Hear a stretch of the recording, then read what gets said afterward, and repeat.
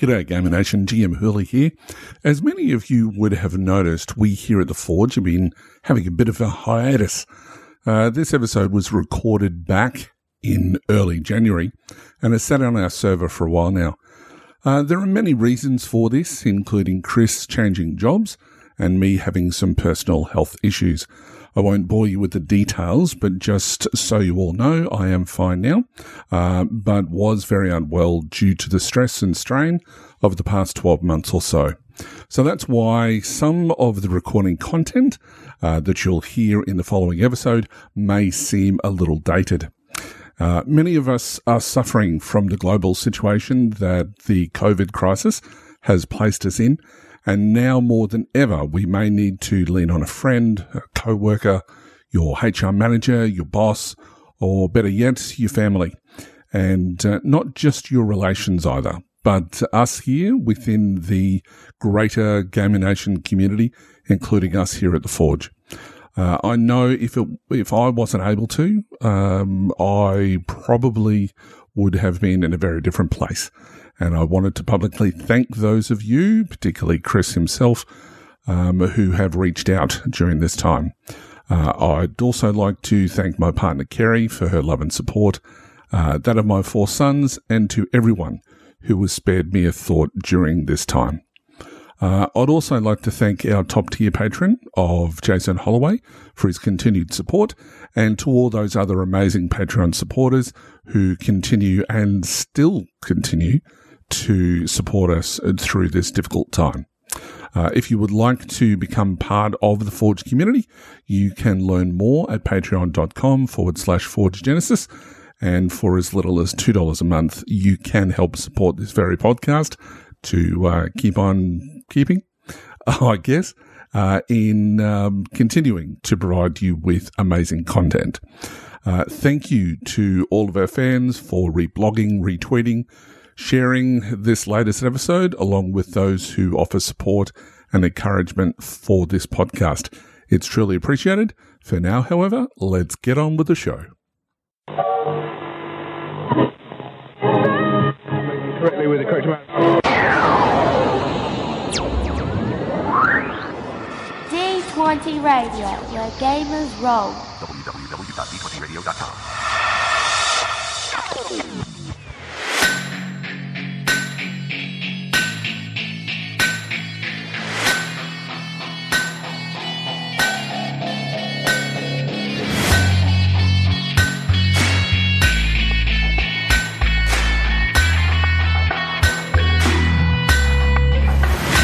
Welcome to The Forge.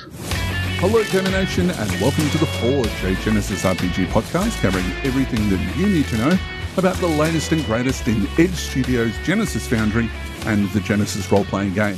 I'm your host, GM Hurley, and tonight we have what we can only hope is a simply fascinating show where we're going to kick off a new series of episodes all about creating equipment in Genesis, which is going to be hugely exciting. But also, we're going to be welcoming to the show an amazing new guest to talk about one of the more intriguing Foundry settings to be released in a good while. It's going to be a wild episode, so jump on board. It's going to be great. But before all of that, let me introduce you to the man who is the cream in my coffee, the butter in my fly, and the Vegemite on my morning toast. It's GM Chris. Chris? Vegemite.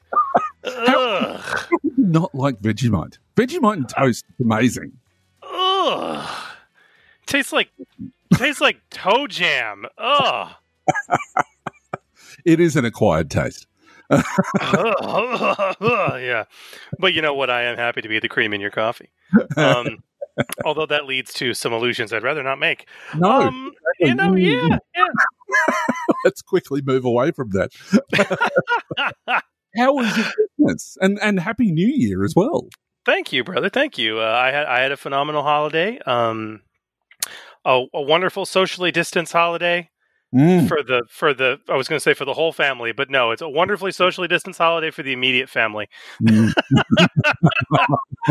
That's that was it. And I'm getting so old. Like New Year, like New Year's sucked. Like we forced ourselves to stay awake.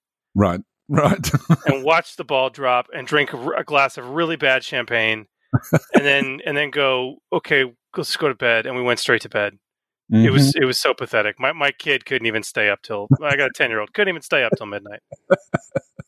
Look, that's similar to the meme where it's like 23:59 and then it's Happy New Year, and then 1 minute past it's like everyone's asleep. Yeah, we're the same asshole too.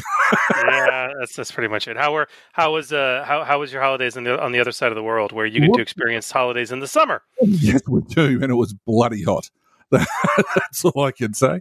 No, it was good. I worked most over Christmas, so that was good for the old back pocket.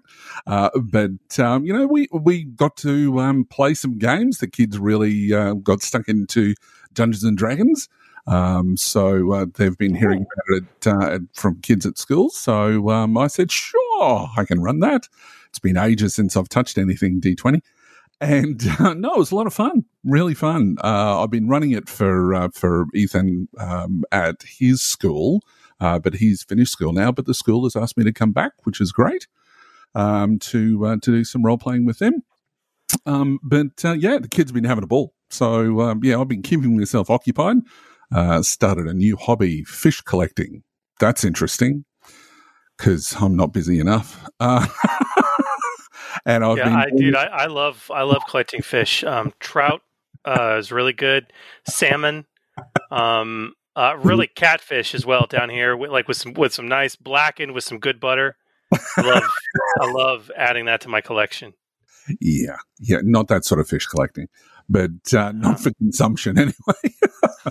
But I'm glad the fish aren't within hearing distance. Anyway, moving on. So it's been a fun holiday, and I'm really glad to be back on the podcasting bandwagon. So looking forward to this episode in a huge way. So it's going to be great. Oh yeah, well, P. Sherman, fish collector. Although you're not in Sydney, but you're closer to Sydney than I. That's for damn sure. We got a lot to get into. You want to head that way? Absolutely. That sounds like a fantastic idea. So let's get those coal fires burning and start with stoking the fire. Stoking the fire. And welcome to Stoking the Fire, a segment dedicated to letting you know all there is to know about the releases from the Genesis Foundry and the Genesis role-playing game. But first, Chris, would you like to tell us about the D20 Radio podcast of the week? Of course. Okay. So I know we just did them as our podcast of the week, but selfishly, we're going to return to highlight the Me and Steve Talk RPGs podcast. Yeah. So as we talked about last episode, this show grew from its eponymous hosts, Steve and Steve, finding themselves spending hours in the parking lot after their game sessions talking about the other non-mainstream RPG games they love to play or that they wanted to get to play or get on the table. And they just decided to take that discussion and their shared love to the airwaves, right? Right.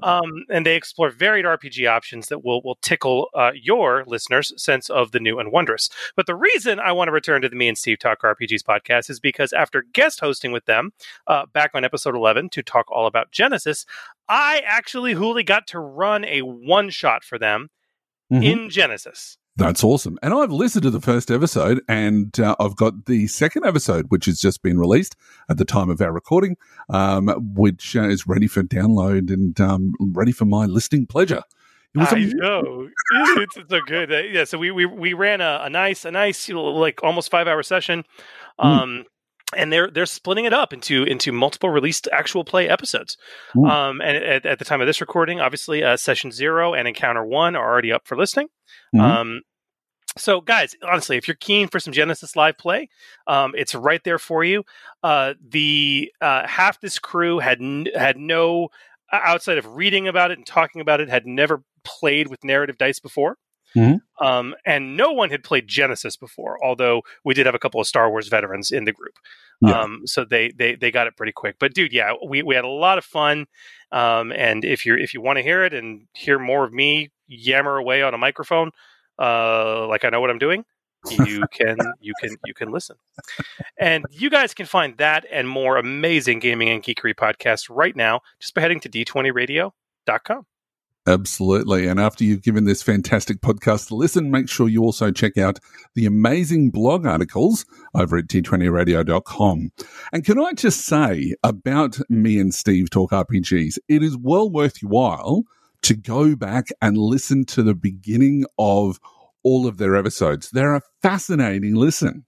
For an old school person like me, reliving some of the titles that they're talking about in RPGs that you may have forgotten. I was listening last night to one of the episodes where they talked about all the different dice mechanics from a whole range of different systems. And I'm going, I haven't touched that for ages. Maybe I'd like to go back and try that again. So, you can reminisce till your heart's content. It's really, really good. But also, the other thing that I'd recommend is definitely take a listen to that session 0 that you did with the guys. It's fantastic for anyone who has never ever played before. That's Genesis, that is, and you'll get a lot out of it. It's really, really good. And while pursuing the interwebs, why not head over to the Genesis Foundry at DriveThruRPG, where you can find the latest and greatest Foundry releases for the Genesis RPG.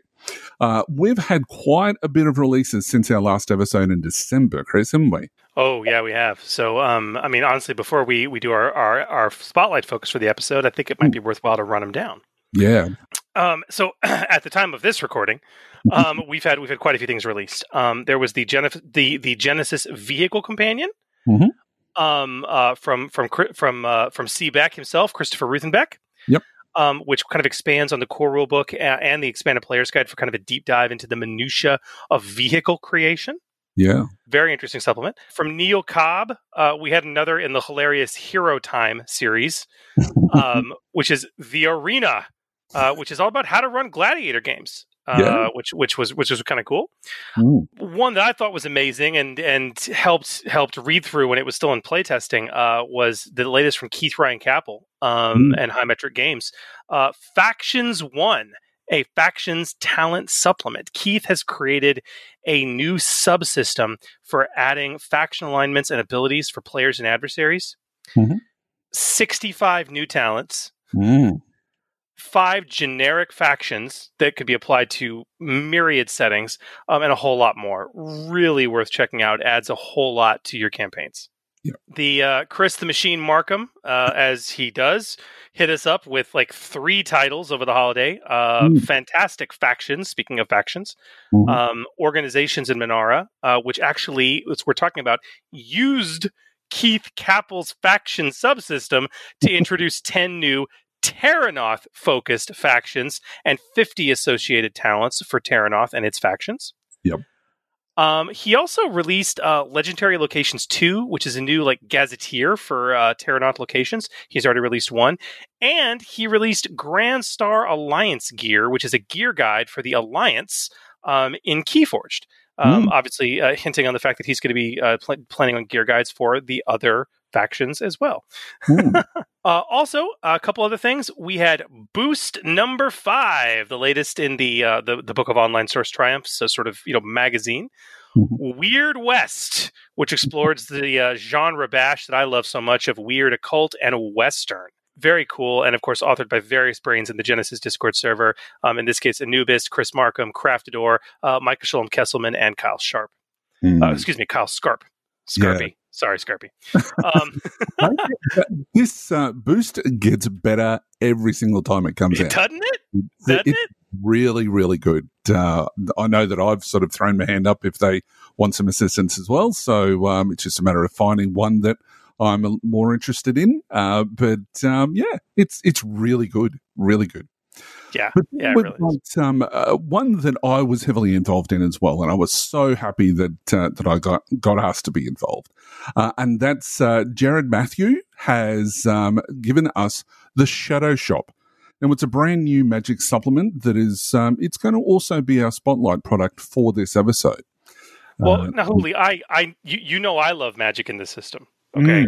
So I've been following this product's development with keen interest. But you mentioned that you assisted on this. Yeah, I did. So I played the part of principal editor and proofreader on this product. And it's a magical supplement that builds on our new kinds of magic use in Genesis that focuses on the idea of spirit magic or blood magic with a very New Orleans flair. Yeah. It's great. Magic with roots in real-world practices that have evolved to, a mythology that infuses hundreds of stories and role-playing opportunities. The ideas that were coming out of my head when I was reading through the manuscript by Jared I was blown away. Now, most listeners will probably know Jared as the creator of the incredible Salvage setting, which also won a couple of Forge Awards in 2020. But this is his sophomore publication, and it focuses on a more generic rule supplement that exists outside of a specific setting that can sort of be plugged in. So in a nutshell, the Shadow Shop is a guide told in a fun and somewhat unique style with a graphic design that we've come to love from Jared. And when I first saw him, I wasn't sort of privy to all of that stuff going on in the background. It was amazing. And it really explores in details the Crimson Arts or spirit magic, which is inspired by the very real-world spiritual practices such as Louisiana voodoo, Low Country hoodoo, Haitian voodoo, and others. And, Huli, I'm grateful to see this. There is actually, I want to call this out, there is a lengthy word count at the start of this supplement in which Jared actually discusses and acknowledges the real-world history of the actual beliefs that have inspired this, and also touches on the tragic history of slavery and segregation and revolution that actually birthed them in their various forms. When we create imagination through role-playing games, we always have to be mindful to never mock or disrespect, as early 20th century authors, quite frankly, made a career of doing, real-world belief systems. And Jared's acknowledgement of this real history and this also admonishment to the reader to research and learn that history. I mean, I actually did some research and reading, and it was like because of what he wrote, and it was fascinating and beautiful. So I wanted to thank Jared for presenting this so respectfully. Absolutely. You're certainly not wrong. And from, that fascinating cultural touchstone, Jared has created a wonderfully detailed inspiration for these new types of magic types. This includes, as you might imagine, the introduction of a new knowledge skill, which is ritual and spiritual world, as well as 3 new ritual skills, curiosities, trance, and blood magic. Rituals work exactly like magic, but with a few key differences. Most notably, they cost you something. So with blood magic, for example, it causes the caster to suffer wounds to be able to cast them, while trance rituals place the caster in a highly vulnerable state. But more than that, the entire book, all 56 pages of it, gives you even more to put the bayou and the big easy sort of feel into any setting that you might have. Not only are there 2 new species, which was great to see, they were introduced, one called the Marshlings and the other one called the Spree. The Spree are fascinating, and they are. Can't wait to get them on the table.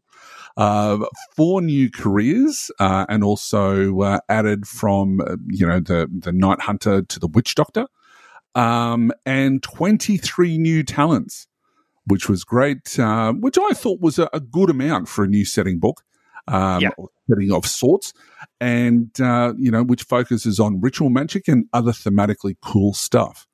And it does harken back to a lot of the things that we've talked about during the podcast, that it takes those things into talent, including, rewriting things so that it fits the setting a little bit more. So really, really good there. New magic implements, potions, totems, and even weapons. And of course, we have some great adversaries. So, and things that you can just reskin if you need to. and a host of information and background for a setting based in New Orleans and the Louisiana Bayou. It's fantastic. I can't talk about the product enough. But for me, obviously, with my proclivities, the Big Bang in the supplement were the 7 new rituals or spells, to use Genesis lingo, governed by these new ritual skills. They're very fun. They include things like animate, bind, and possess.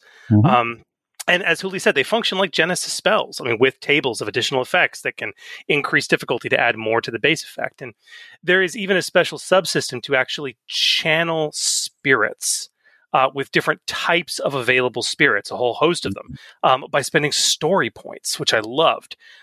Different spirits provide the channeler with varied benefits and varied hindrances in the check they make. The varied checks they make while they're possessed, while they're channeling. And a fascinating subsystem to not only enhance rituals and magic usage, and that alone, whether you use the rituals or not, is something that can port into virtually any setting. Absolutely. Totally great. It's certainly good if you have someone who's a bit of a channeler or like a warlock type character, that you really want to have something a little bit different for Terranoth. It's a great import there, so I would highly recommend it for that. But bottom line, this product is superb.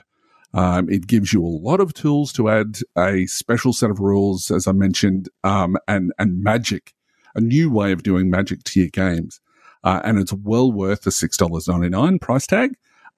So yeah, well done, Jared. Well done. It's amazing. And I know we'll have Jared on the show very soon to discuss the Shadow Shop as well. But all in all, just some great products, and you can find them, including the Shadow Shop, and so much more fantastic Genesis Foundry content over at drivethrurpg.com by simply performing a search using the words Genesis Foundry. And speaking of the Foundry, as we have been, Holy, we've seen a lot of equipment guides come through lately, haven't we? We have. We certainly have. What do you say we maybe talk about that in a little more detail, huh? I would like nothing more, to be honest, Chris. What say we stride on into The Furnace? The Furnace. And welcome to The Furnace, the segment where we take a deep dive into a topic concerning custom creations using the Genesis role-playing game. Now, tonight we're going to kick off a brand new series about the Genesis creation by highlighting something we've not really had a chance to dig much into in past episodes, and that is weapons, armor, equipment, and gear. Now, this episode will be the first in a short series that talks about the ins and outs of creating items. Yes. And as you know, people love to create equipment for RPGs. Yeah. And Genesis obviously gives us a pretty stout tool set to do just that. But the potential pitfalls of equipment creation are varied. And it's all too easy to create an overpowered item as it is to create something that no one's ever going to want to use. You're not wrong. And as we'll see, a lot of that has to do with the effects of the item, balanced against its cost and in some cases, its rarity. But beyond that, there are a lot of rules, tricks, tips, and in our case, hard-learned lessons to ensure that you're creating an item that is not only fun, but it adds to the setting without breaking the rules too much. Yeah. So on tonight's show, guys, we're going to focus on the creation of weapons, with future episodes devoted to armor and then to gear. Yeah. Tonight, we are talking about the tools that let you deal damage to adversaries. But it's also important to note that though magic implements kind of fall into this category, we will not be covering them tonight. No, we won't. And I'm assuming, of course, because we've already done that back in episode 19, demystifying the mystical Genesis and the Goblet of Triumph. Right, Chris? Spot on. So if you're looking for how to create implements, episode 19 is right there for you. Tonight's talk is going to be about knives, swords, pistols, rifles, rocket launchers, flamethrowers, plasma cannons, phasers, obsidian spears, slingshots, grenades, slingshotted grenades, ninja throwing stars, crossbows, longbows, really sharp Christmas bows, harsh language. Okay, maybe not harsh language. That's actually another show. Yeah, it is. Just all the weapons, all of them. All of them. You're a crazy man. Anyway, let's dive in before Chris's head explodes. Tonight we're going to walk you through the process of weapon creation step by step. And even towards the end, we're going to craft our own weapons here live on the show. So it's going to be fun. All right, Chris, where do we start this whole shenanigans? Oh boy. Okay. So for those of you following along in your storybooks at home, when it comes to weapon creation for your very own games or perhaps your Foundry products, the Genesis Core Rulebook has all the ins and outs that we're going to be covering, highly detailed. Specifically, please turn your workbooks class to pages 199, 200, and 201. Throughout this episode, we will be referencing the rules in those pages, and you may want to have your book handy and open.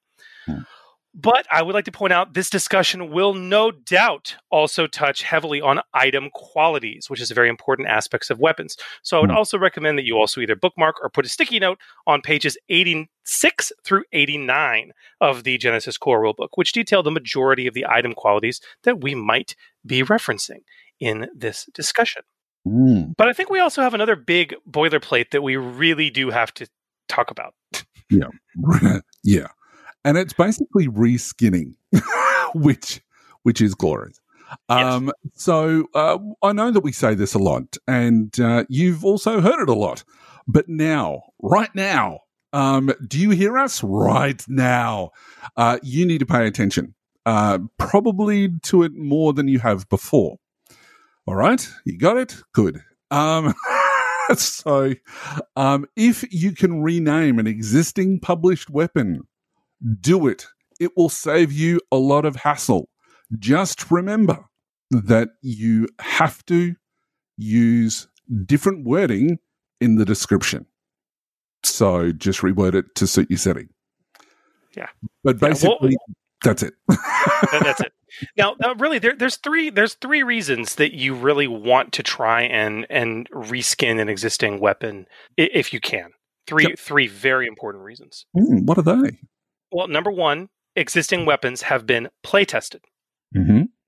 Number two, existing weapons have been play tested. And number three, and perhaps the most important reason, existing weapons have been thoroughly play tested. Yes, they have. Don't reinvent the wheel is basically what we're saying. So you really have to ask yourself the questions. Does a similar or even an identical weapon exist elsewhere in a published source? Does a similar weapon do what I want this weapon to do? And will creating an entirely new weapon meaningfully add something to my game? Now, if you answer yes to two of the above questions, you might just want to reskin an existing weapon instead. File off the serial numbers and call it something else. And also remember, though this doesn't matter for your home games as much, even if you're publishing this, tabular information can be reused or reprinted without any issue. So if you wanted to say that in your game that there's an existing weapon that exists in Terranoth on page something, whatever it might be, you can write up a brand new description for it. But the existing stats can be reused without issue. And it's just simply something like, this works as per Dagger on page such and such of the Genesis Core Rulebook. Yeah. That's all you need. I've even seen supplements, Hooli, that have been published where they don't do a write-up. They're like, consult the table for the weapons for this setting. New weapons. May have additional details in their description, and they will only name and describe the new weapons. And then like 90% of the table is like fantasy weapons that you would find in the Genesis Core book or Terranoth. You know what I mean? Absolutely. Again, you can reprint the stats without any issue. Because the stats aren't the problem. It's the expanded text, which is what is copyrighted. So, Correct. Just say these are the weapons that are able to be used, and just say what page number they're on. Or create a new write-up. Yeah, or create a new write-up. If you want to take the lazy approach and it's just going to work like another weapon, put a little sidebar on your product. Just say these weapons are usable in this setting and list them with their page number and what book they're from. It's simple.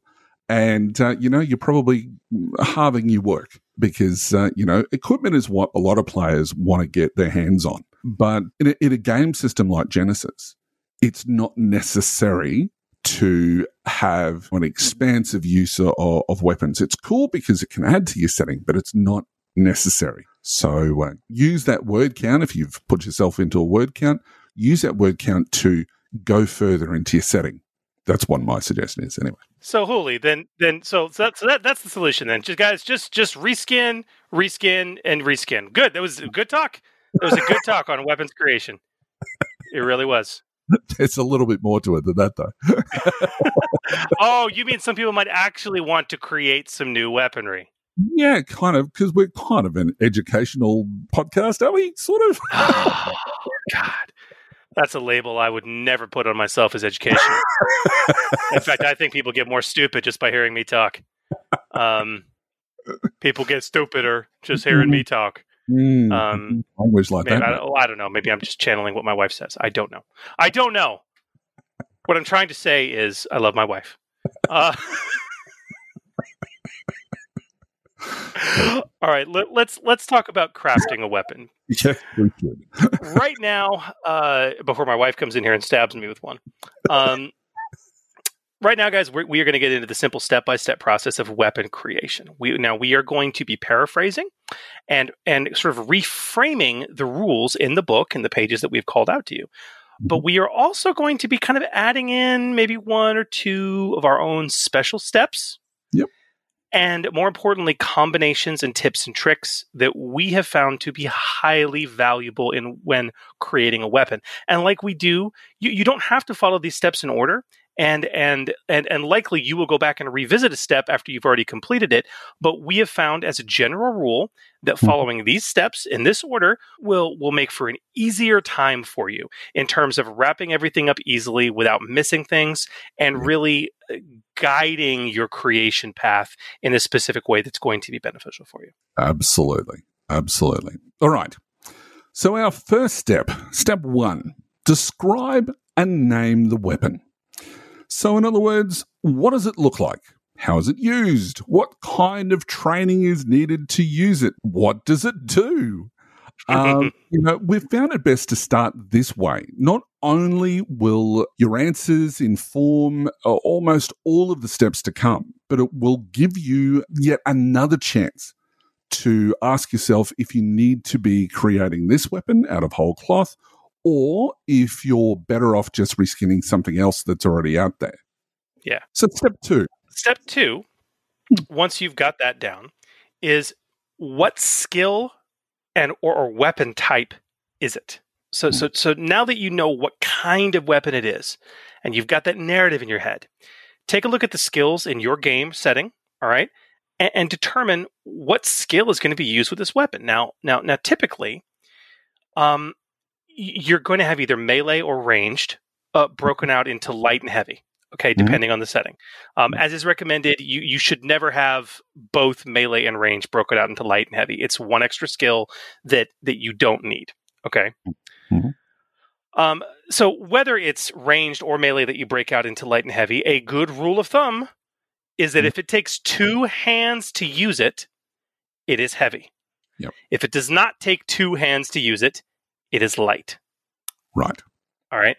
Now, this applies, of course, unless we're talking about a skill without the distinction. So if I'm playing in, for example, a science fiction setting with a ton of guns, but I still have melee weaponry, it would still be melee, to the same skill to use a dagger as it would be to use like a great spear or something like that. But, while in that same setting, your sniper rifle would be ranged heavy, while your holdout pistol would be ranged light. Okay. But conversely, again, in like a fantasy setting, it's going to be the inverse. You're probably going to have one skill for range. So a throwing dart would be ranged. Your heavy two-handed crossbow would also be ranged. But then when you get into melee, your claymore sword is going to be melee heavy, while your stiletto is going to be melee light. Okay? Right. Mm-hmm. So that's for melee and ranged, that's kind of your rule of thumb there. But it could not be melee or ranged. Does it enhance unarmed attacks? Well, guess what? That's going to be the brawl skill. Yep. Is it something that under normal circumstances would be a weapon mounted to a vehicle? Mm-hmm. Well, that's probably going to be gunnery. Could a normal person lift it and use it without difficulty? No? Well, it's probably going to be gunnery. And it's ranged. It's probably going to be gunnery.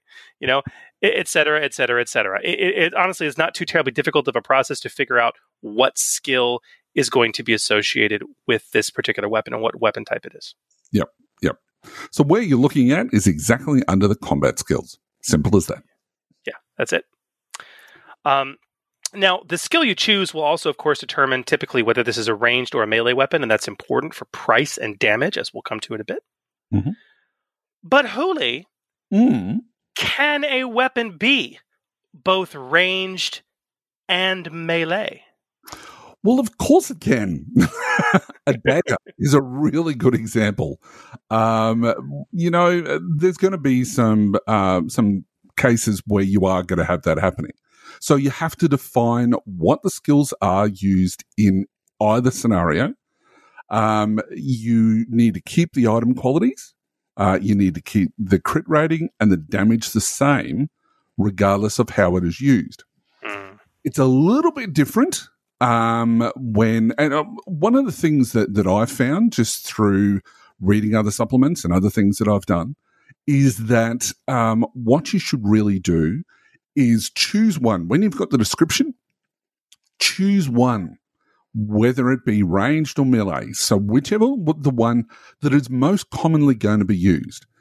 Now, if we use an example such as, and I'll go back to Star Wars here for a minute, if we look at Rebels and we've got Zeb. Now, Zeb has his, I can't remember what it's called. You're going to be able to correct me on this, Chris. The blaster rifle that he can use, which can also turn into this melee weapon. So if it's more often used as a ranged weapon, put the description under the ranged weapon area of your supplement, and then say towards the end, you would then say something like, this can also be used as a melee weapon, put a little bit of a description, and then say these are the stats that it will have when used as a ranged weapon. And then you don't have to worry about putting it in the ranged category of your table. Yes. Because sometimes it can get you it can get the reader a little bit confused as in, okay, where am I looking for this? That it's in the one spot for the area that it's most commonly used. So that's a bit of a tip as well. I'm a little hurt that you didn't remember the name of Zeb's bow rifle. Oh, I'm sorry. And actually, Holy, I mean, the Lasan Honor Guard AB-75 bow rifle was traditionally used by the Lasan Honor Guard, with blaster barrel capability and an integrated bayonet, but also the electromagnetic pulse generator tips. Right. Someone's given you the book on equipment and stuff like that, haven't they? But anyway, moving along. So, okay, we have our description, we have our name, we know what the weapon does, we know what skill, what type of weapon it is, and what skill is used to wield it. Yeah. What is step 3? Yeah. So step 3 is encumbrance. Look, it might be strange to think of encumbrance as your next step, but the type of weapon this is and the skill it uses really determines encumbrance. Furthermore, step 1 to 3 that we're going through really do not impact the final step, pricing and rarity. So we're going to cover that next. So steps 4 to 7 do impact pricing. Okay. So with brawl weapons, they should have an encumbrance of 1. All right. So anything that you're using to enhance the brawl skill is going to be an encumbrance of 1. So melee light and range light weapons should have an encumbrance of 1, but sometimes they can also have an encumbrance of 2. Maybe. Yeah, sometimes. Sometimes. Melee heavy and ranged heavy weapons should have an encumbrance of 3 or 4. And gunnery weapons can have very high encumbrance, as much as 8 or even 9. And we'll get into more stuff that probably gunnery weapons should have as well. But yes, this is intended to be too much for one person to wield, in other words, which is why such weapons are either mounted or require special attachments or feats to offset their weight and size. Mm-hmm. So step 4. Well, step 4 is the big one, damage. So now that you've gotten the preliminary steps out of the way, which, as Huli said, do not impact pricing and rarity, we're now moving into the real crunchy bits that really affect combative use and ultimately are going to impact pricing and rarity. So you know what the weapon is, you know what it does, you've named it, you know what skills used for it, you know how heavy it is, what its encumbrance value is. Step 4 is damage. Now, we have found it best to next move directly to damage in terms of the steps here, because the damage will and should inform the other steps to a large degree. In this step, you need to determine the damage you want to see from this weapon. All right? Now, we really do need to talk about this in terms of melee weapons versus ranged weapons, because the tips are a little different here. So with melee weaponry, and that does also include brawl weapons, as you know, Huli, those don't have typically do not have a set damage value. It's always a plus X, okay? Yeah. A plus 1 or a plus 2 or a plus 3, all right? Yep. Because brawn is added into the damage, all right? Yep. Brawl or melee light weapons typically have a plus 1 to a plus 3, all right? Melee heavy typically has a plus 3 to a plus 5, depending on how nasty it is. Yep. All right.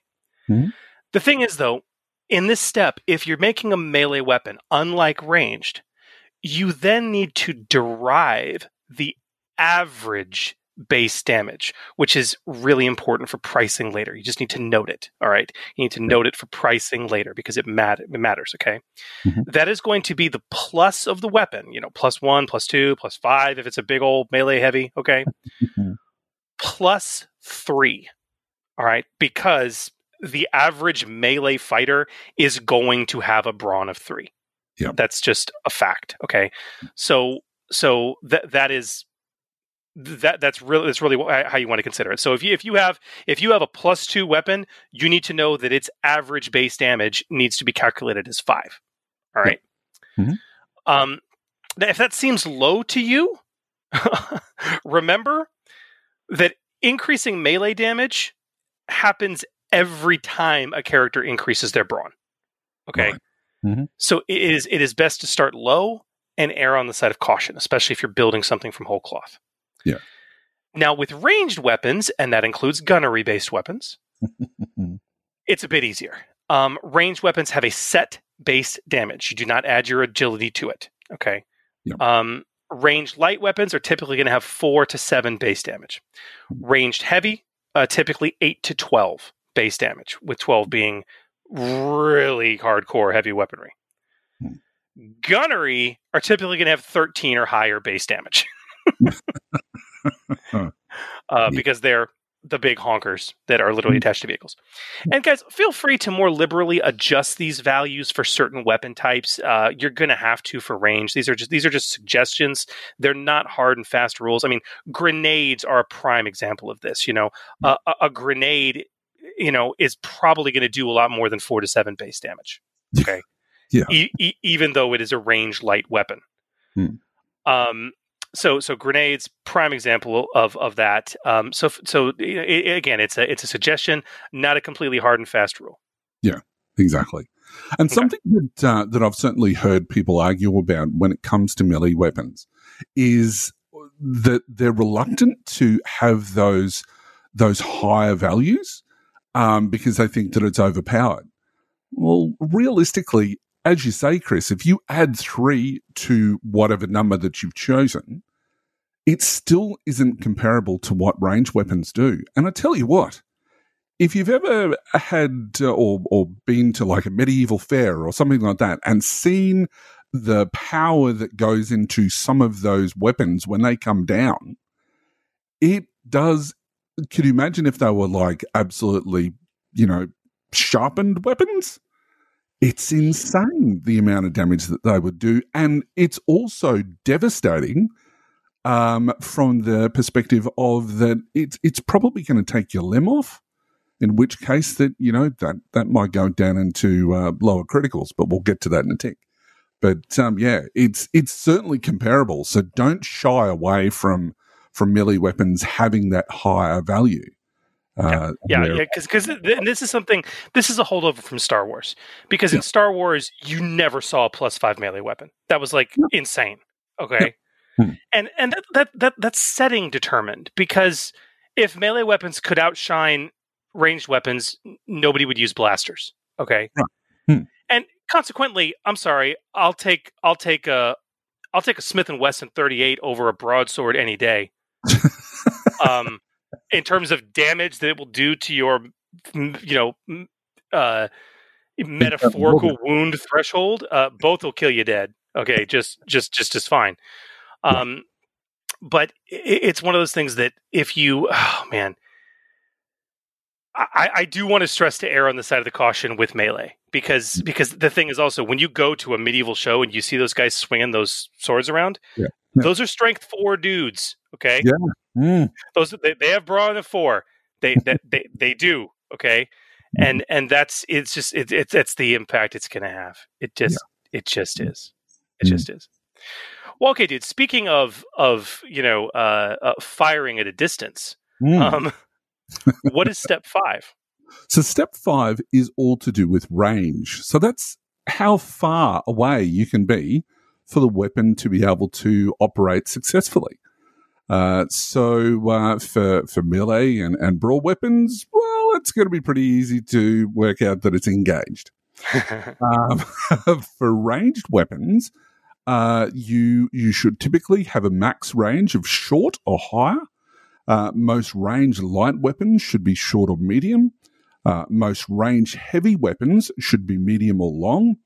Although extreme range isn't out of the question. Depending on the weapon, of course. For example, like a sniper rifle or something like that. But gunnery weapons should always be medium, long, or extreme. Some people have argued that you should be able to have ranged weapons that are strategic. Maybe, but it's going to be very rare. It would be an extremely rare thing. And if I had a that we're getting down a rabbit hole here, I would almost create a new combat skill for it.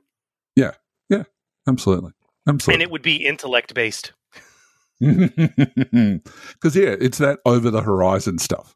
Yeah, it's not your agility, it's math. Yeah. Pretty much.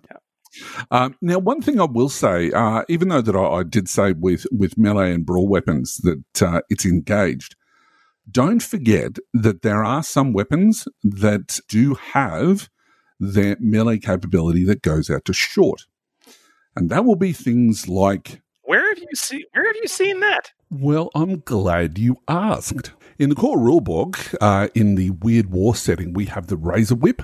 It's on page 161. The Realms of Terranoth, it has the Pike on page 94. Shadow of the Beanstalk doesn't have any, but Secrets of the Crucible does have the extending ability, which is on page 140. Now, there are some conditions that they have with these particular items. Now, obviously, I could only find these 3, which means that it is very rare. But it still can be done. So with the Razor Whip, it's got Unwieldy 3, which means that it's not particularly easy to use. So you're going to have an agility of 3. The Pike has Prepare 1, which isn't a massive deficit, but it does mean that you're going to have to waste a maneuver just to use it in the turn. The Extending, however, does have an interesting sort of change to it, which says that it retains the average difficulty to hit at short range. So there seems to be this unwritten rule that you have to have some sort of downside. So it is very rare. You're 100% right with that, Chris. It isn't sort of for every piece of equipment. There is no two ways about that.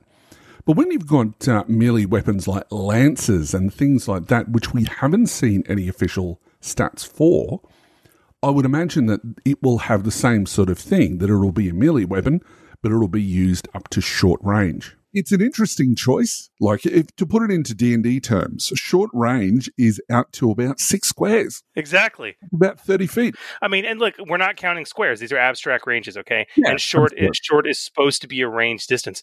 Short is not even like you can be at like engaged range with somebody without being even engaged with them. That's another difference too.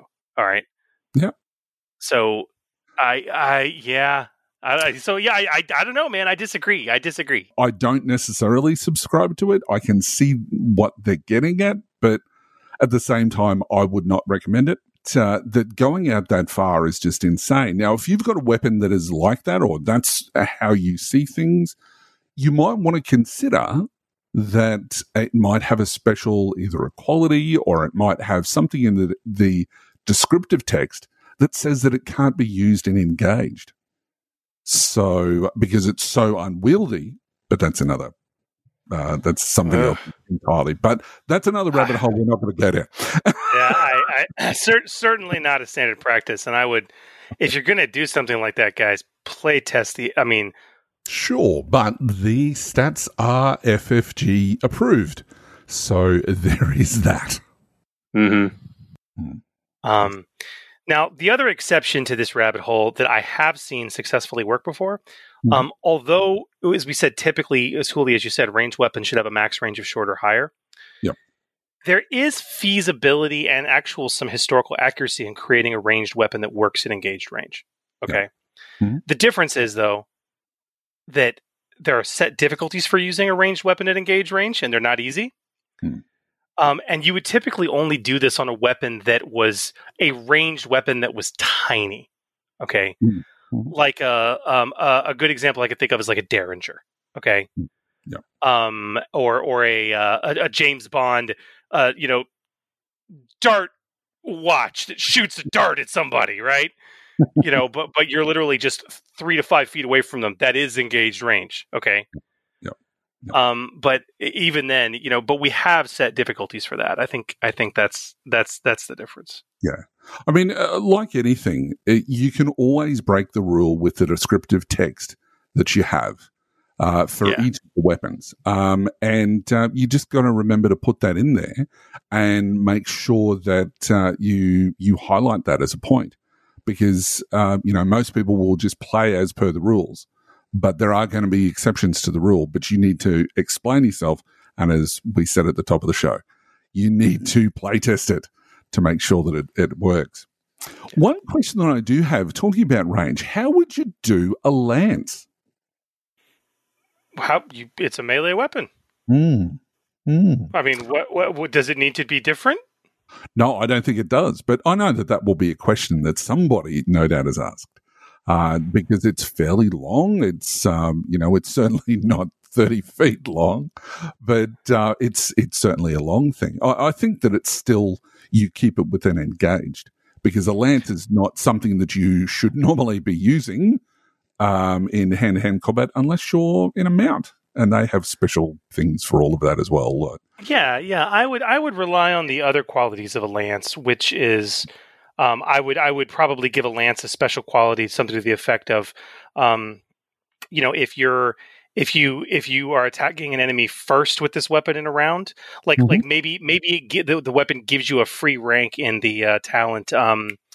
What's that talent that gives you a boost? It's rank that gives you a boost die when you're attacking first. Quick strike.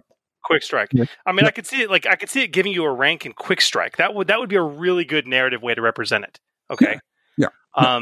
That would be a really good way to represent it, but narratively. But yeah, I just big rabbit hole. I should say. Right. So, what about though step 6? Step 6, critical rating. Mm. Now that you've determined damage and range, you need to determine critical rating. How lethal do you want this weapon to be? All right. Now, the bottom line is you got a min and a max range of 1 to 6 on the crit rating, the number of advantages it will take to activate a crit. But we have to say 1s and 6s are very, very, very, very, very rare and should be rare if they are used at all. Right. Okay. Rules is written, you can go 1 to 6. Realistically, you should never use a 1 or a 6. There is virtually no reason. I mean, good Lord, especially for a purchasable item, something you're creating, no way, no how. The average crit rating is a 3. Okay, this should be your starting point. You want to make it a very deadly, very dangerous weapon, you can drop it down to a crit rating of 2. All right? Mm-hmm. Crit ratings of 4 mean that a lasting injury is far less likely, and a crit rating of 5 means it will almost never happen. Okay, without a triumph, of course. Mm-hmm. And those are oftentimes things you want in a weapon. A badass weapon is not something that necessarily has to create a lasting injury. So yeah, that's But once again, when it comes to crit ratings, 3 is your starting point. You want it to be really nasty, make it a 2. You want it to be, if it's not likely to puncture a lung or lop off an arm or something like that, then yeah, make it a 4 or a 5. Yeah, absolutely. And I know that there's some arguments to say don't ever go to 2 because there are talents that can turn that into 1 on 1. Yeah, and when you can only ever do 1 critical in a round, doesn't matter how many triumphs and advantages that you roll. But just remember that for every additional crit that you reach with advantages or triumphs, it's adding 10. So if you've got something with a critical rating of 2 and it has an item quality like Vicious that adds 10 or more, depending on its rating, you can kill someone outright. Simple as that. And it's realistically the only way you can die in this game. So okay, rabbit hole for crit rating. Right. Let's do it. Let's talk about using Genesis, which I have been asked about, to recreate the disruptor weaponry from Star Wars. Okay. Now, here's the deal with disruptor weaponry. All right. So Hooli, you're familiar with disruptor weaponry from Star Wars, yes? Absolutely, yes. Okay. So they have a long and storied history, and if you go into the Star Wars rulebooks where narrative dice, really started, there is the disruptor rifle and the disruptor pistol, and the key thing here is this: the damage on disruptor weapons is ridiculously like a disruptor pistol has a base damage of 10. So does a disruptor rifle. Okay. Right. Mm-hmm. The disruptor pistol has vicious 4, meaning it adds plus 40 to any crit. The disruptor rifle has vicious 5. Okay. Mm-hmm.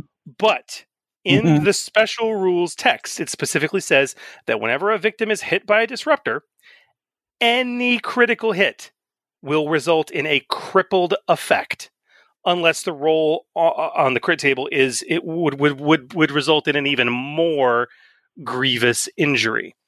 So to put that in Genesis terms, in terms of looking at the Genesis crit table, crippled is 96. All right, and I believe it was very similar in Star Wars. Yeah, that means that this thing, even with vicious 4 or vicious 5, depending, is going to roll a minimum of a 96. Minimum.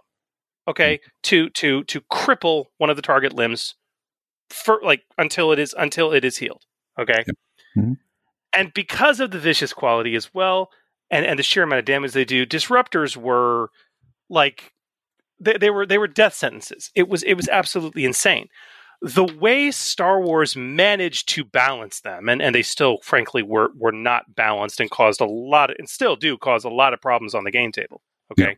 Yeah. Mm-hmm. The reason Star Wars was able to balance them is because they had fairly high rarities, but more importantly, ridiculous costs in the thousands. All right. Mm-hmm. But more importantly, they had a thing that we will come to talk about when we talk about price and rarity, and that is the restricted quality. Okay. Because Star Wars is more than just a role-playing game set of rules, it's also a setting. They can do things like, it's like saying, oh yeah, in this setting, this weapon will get you 20 years in prison by having it on your person. Okay. That alone is a balancing feature. Okay. So if you're wanting to create something like this from a critical standpoint for Genesis and have a weapon that has that level of capacity, it needs to be something that has a role-playing consequence so severe that most characters are going to have to really think twice about ever holding one of these things. Yeah. All right. That's my point. So, yeah, Disruptor's bad. I've only ever used one once in a campaign that I've run, and it was instantaneous. The character's arm was just incinerated. So, gone. So, when you start throwing that at your players, they start running away really quickly. But if they get their hands on one, make sure that you're putting everything after them for it. Because it's better anyway. All right. And just on that point, though, with the restricted quality, although it's not really a quality, it's more of it's a state of mind. But the restricted quality is in Shadow of the Beanstalk. Page 85, there's a sidebar in relation to that. There's no massive rules for it for those who don't have a copy of Shadow of the Beanstalk. But basically, to be able to find it, instead of using your negotiation, which you normally would to purchase items or to find items that are available, you use your Streetwise because obviously it's restricted, unless, of course, you have some sort of rule in place with regards to people being able to own restricted items. And there is a talent that is also in Shadow of the Beanstalk for exactly that purpose. Yep. But I digress. Talking about special things, Step 7 is where we're going to talk about special rules and item qualities.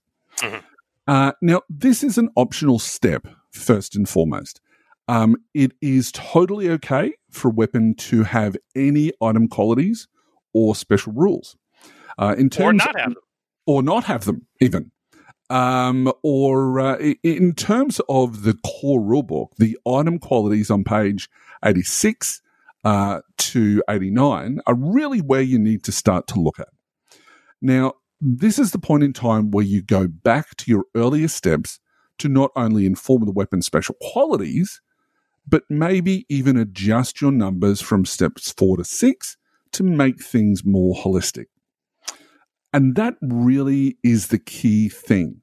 Item qualities and special rules should enforce a holistic view of your weapon once you defined back in step 1. Now, we've got a few serious learned lessons, paraphrases of book wisdom, and, a few tips and tricks for you all when we start talking about special rules and item qualities. So our first one is beneficial item qualities should be few in number. Now remember that most beneficial item qualities require advantages to activate. So it's going to be highly unlikely that multiple are going to be activated on a single attack. So if you've got 2, for example, you're going to need 4 advantages. 4 advantages may be a critical hit instead.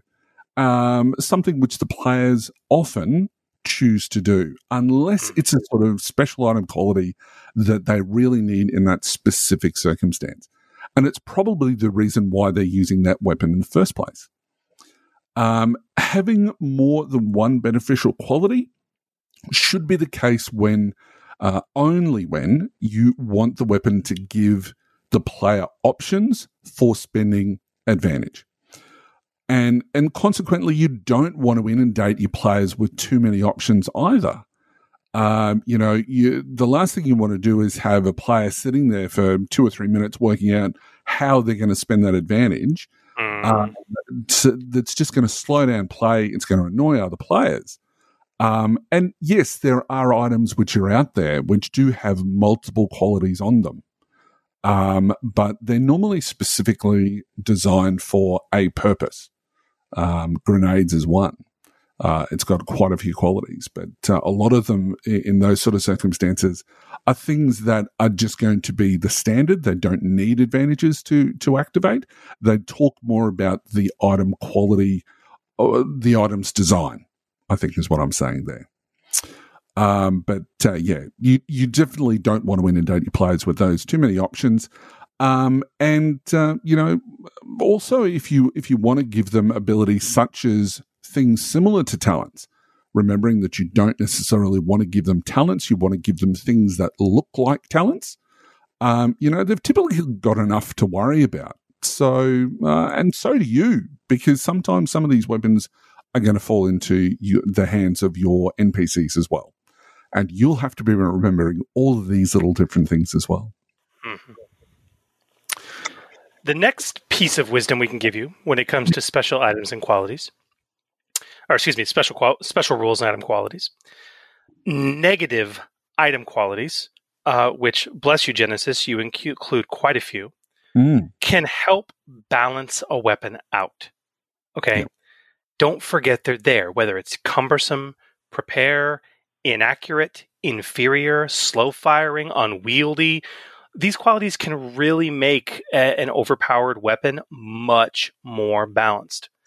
The advice we would give you, though, is to try and keep this to a single negative quality if you add any of them at all. If you're getting into multiple negative item qualities, I've usually found that been because somebody's trying to replicate, like I've seen players get so into this that or writers get so into this that they try to turn it what? Let me stand up a chair. Okay. Well, it's going to be inaccurate and it's going to be unwieldy and it's going to be cumbersome, or inferior. I'm like, dude, no, it's just an improvised weapon. Yeah. It doesn't need a stab. So if you're going to use negative item qualities, try to keep it to one. But remember that it can really help balance out a weapon. The best example of this that I've used when I've created some stuff, actually, it mattered for the sniper rifle I created just for the one shot I ran for me and Steve. Right. The prepare or the slow firing negative qualities are phenomenal balancing for high damage weaponry. Yep. The sniper rifle with prepare is a classic example where, you got to spend a maneuver to rack the round in. You know what I mean? Mm-hmm. Yep. It's a great way to help balance out a high damage weapon. And don't forget also that some of these negative item qualities do have ratings. So it can be like prepare 2, which means that you need to spend 2 maneuvers to be able to do it. Slow firing 3. I've just pulled that number out of my head, but that can really slow down the use of that particular weapon. Things like your unwieldy and your cumbersome, I love those qualities, and I wish they'd do more in that sort of nature. But it's great for things which are, you want players to be able to use them as a heavy weapon, but you want to show their size more so than just a higher encumbrance. You want them to be that the only way that you're going to be able to use them is if you are a strong person, because this thing is a massive polearm that's made purely of metal. All right. So our next tip, don't double up on similar qualities. For example, pierce and breach are exactly the same thing, just in a different scale. Look, pierce is breach is just pierce 10, ultimately. Yeah. Breach 1. Pierce basically maxes out, although technically speaking it doesn't. Breach is for your going through armor of a tank or of a vehicle. The pierce is normally resigned into that sort of 1 to 4 category, and even a pierce 4 is hugely impressive. Yeah, it's going to ignore soak, remembering that most people are only going to have a soak of 2, maybe 3, depending on how you go. And so you're just ignoring that. Even with armor, you're going to ignore it. But outside of that example, which is a good one for just similar qualities, you want to avoid. I mean, those are identical qualities. You want to avoid similar qualities. I mean, look. I mean, I know concussive and disorient have different effects, but you should not have them together on a weapon. Okay. I know that auto fire and blast are very different, but you should not have them together on a weapon. Okay. No. You know, they both accomplish the same thing of damaging beyond one target. Okay. Yeah. Don't double up on similar qualities. Yeah. The next tip, somewhat related to this, is that you got to realize some things just do not make sense in some circumstances. Yeah. Do the rules stop you from putting accurate and inaccurate on the same weapon? No, they don't. But why would you do that? Yeah. All right. Do the rules stop you from adding auto fire to a melee weapon? I just looked and no, they don't. But why would you do that?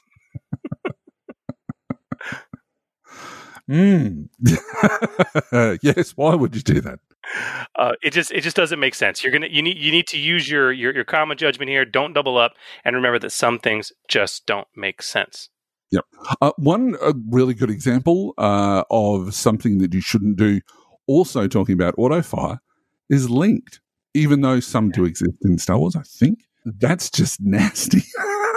Why would you do that? But anyway, because it's kind of doing the same thing. It is, yeah. It's just It's a different mechanic, but it's pretty much the same sort of thing. So, really take a look at that. Our next point, use Pierce wisely. Now, I mentioned it before. Pierce is your magic tool to give a weapon with a low damage a higher effective output of damage.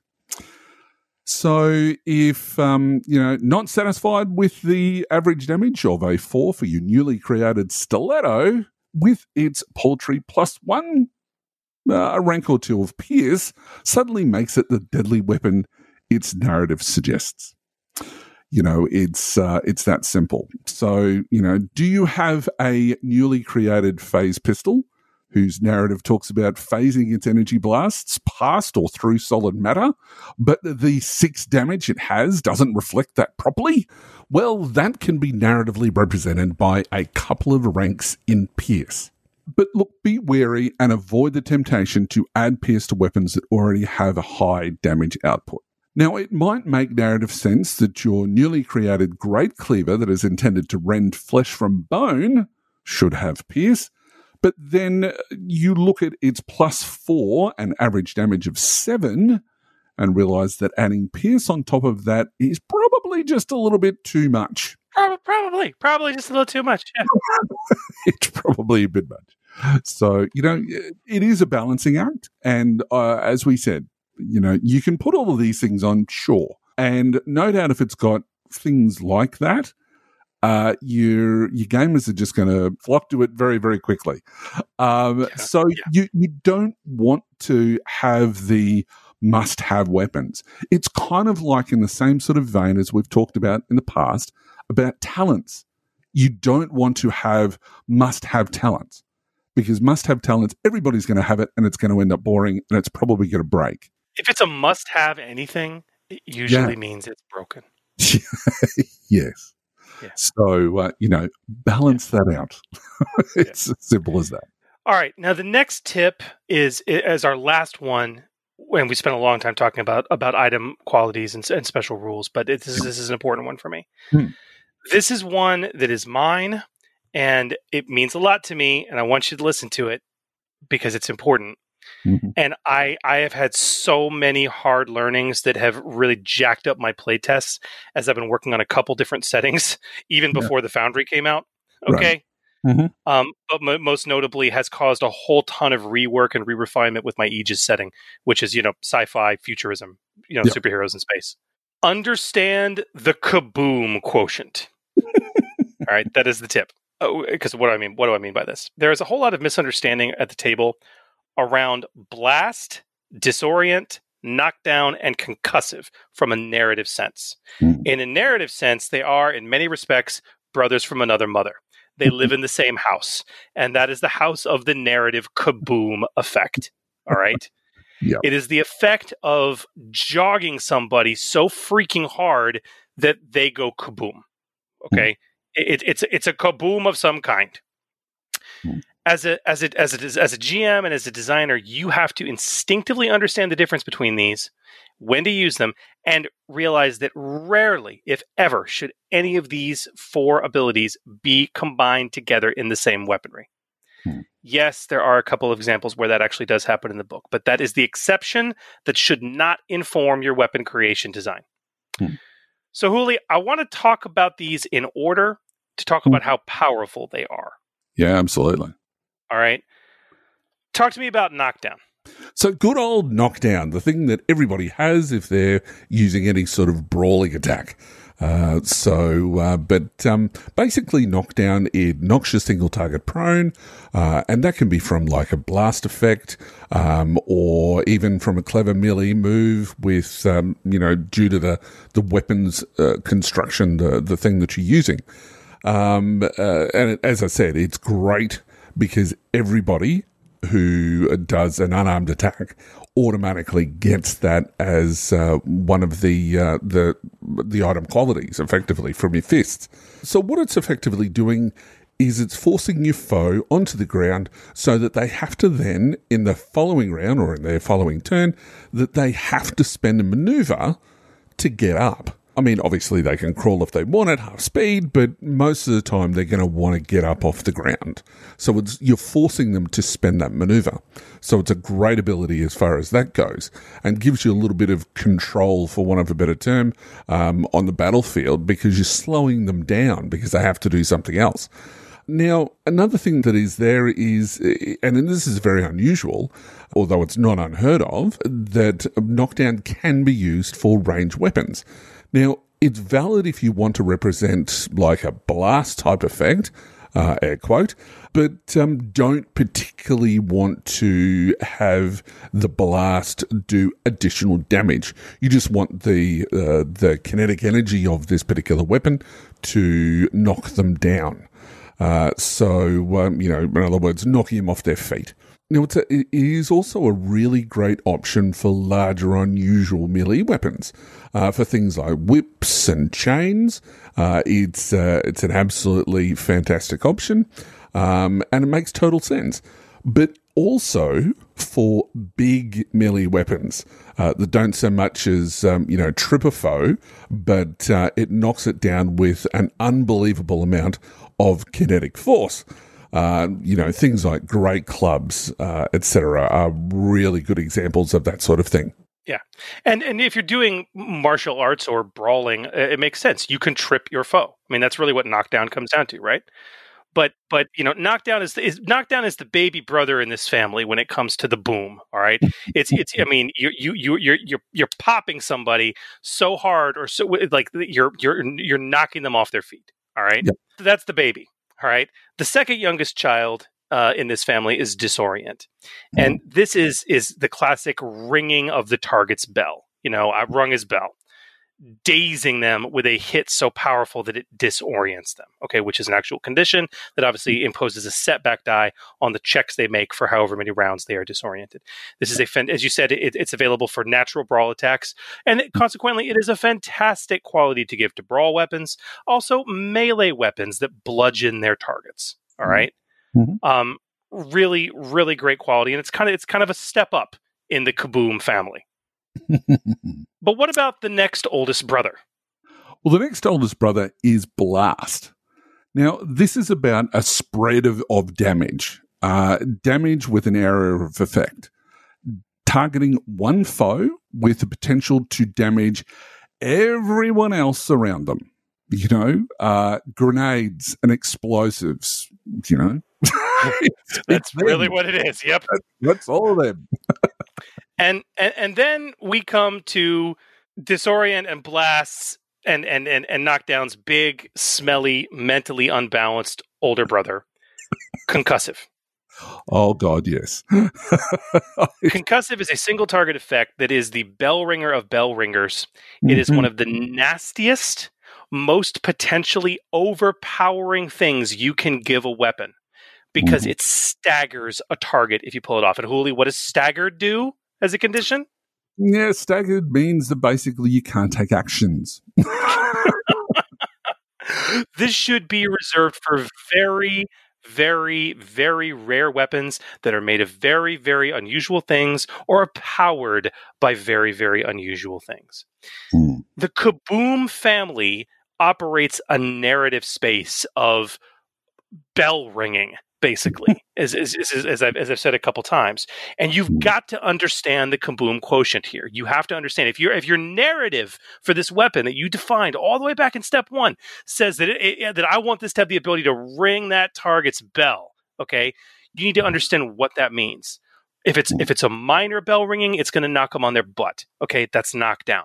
If it's going to ring their bell in the classical sense, that's disorient. Okay, if it's going to boom and really deal damage to multiple targets in that sense, it is blast. And concussive is the bell ringer of bell ringers. All right. Yeah. Understand the difference because you don't want to misapply because it fits the narrative. Understand that lower versions of the Kaboom family can often satisfy your narrative at a much less of a power increase, a potentially overpowering aspect to the weapon. Does that make sense, Uli? Absolutely it does. All right, man. Well, step 8, our last step for everything we've talked about so far. Cost and rarity. Yeah. Now, in this final step, you're going to add the ultimate balance to the created weapon by adding its cost and its rarity. Now, when we talk about cost, the good news is that you've already done almost all of the hard work. Simply turn to page 199 of the core rulebook and glue your eyes to table 3.1-2. Weapon cost calculations. Every choice you've made in weapon design up until this point will be referenced, or at least alluded to, on this table. Now, you're going to start with a cost of 0 and just start adding cost based on damage. Yep, that's average damage for melee weapons, critical rating, range, and the various item qualities you've given it. And we're not going to go through each option, as pretty much you guys can read, so we're not going to worry about that too much. But one key call out on the table, and don't forget it, is the last line item on it. Once you've calculated the cost, if it's a melee or brawl weapon, reduce the total cost by 50%. And even then, this is just a base. You've got to use your judgment and potentially alter costs further to have it simply make sense. So, for example, if you built a knife using this method, the average damage is 4, and with its +1, and a critical rating of 3. Now, it would cost 125, not the 25 that it actually costs and should cost. So this is an example where you really do need to apply your judgment. It's like, not why does a knife only cost 25 when if you look at this table it should cost 125? Mm. Because they're mass produced. Because Stone Age peoples can make them. Because it's a ubiquitous knife, right? That has to go into your costs, and as we'll talk about next, also your rarity. Yeah. So let's talk about rarity. This is the tough stuff here, because the book actually, Huli, gives you very little guidance on assigning rarity to an item in these pages. The literal text basically says, it's up to you.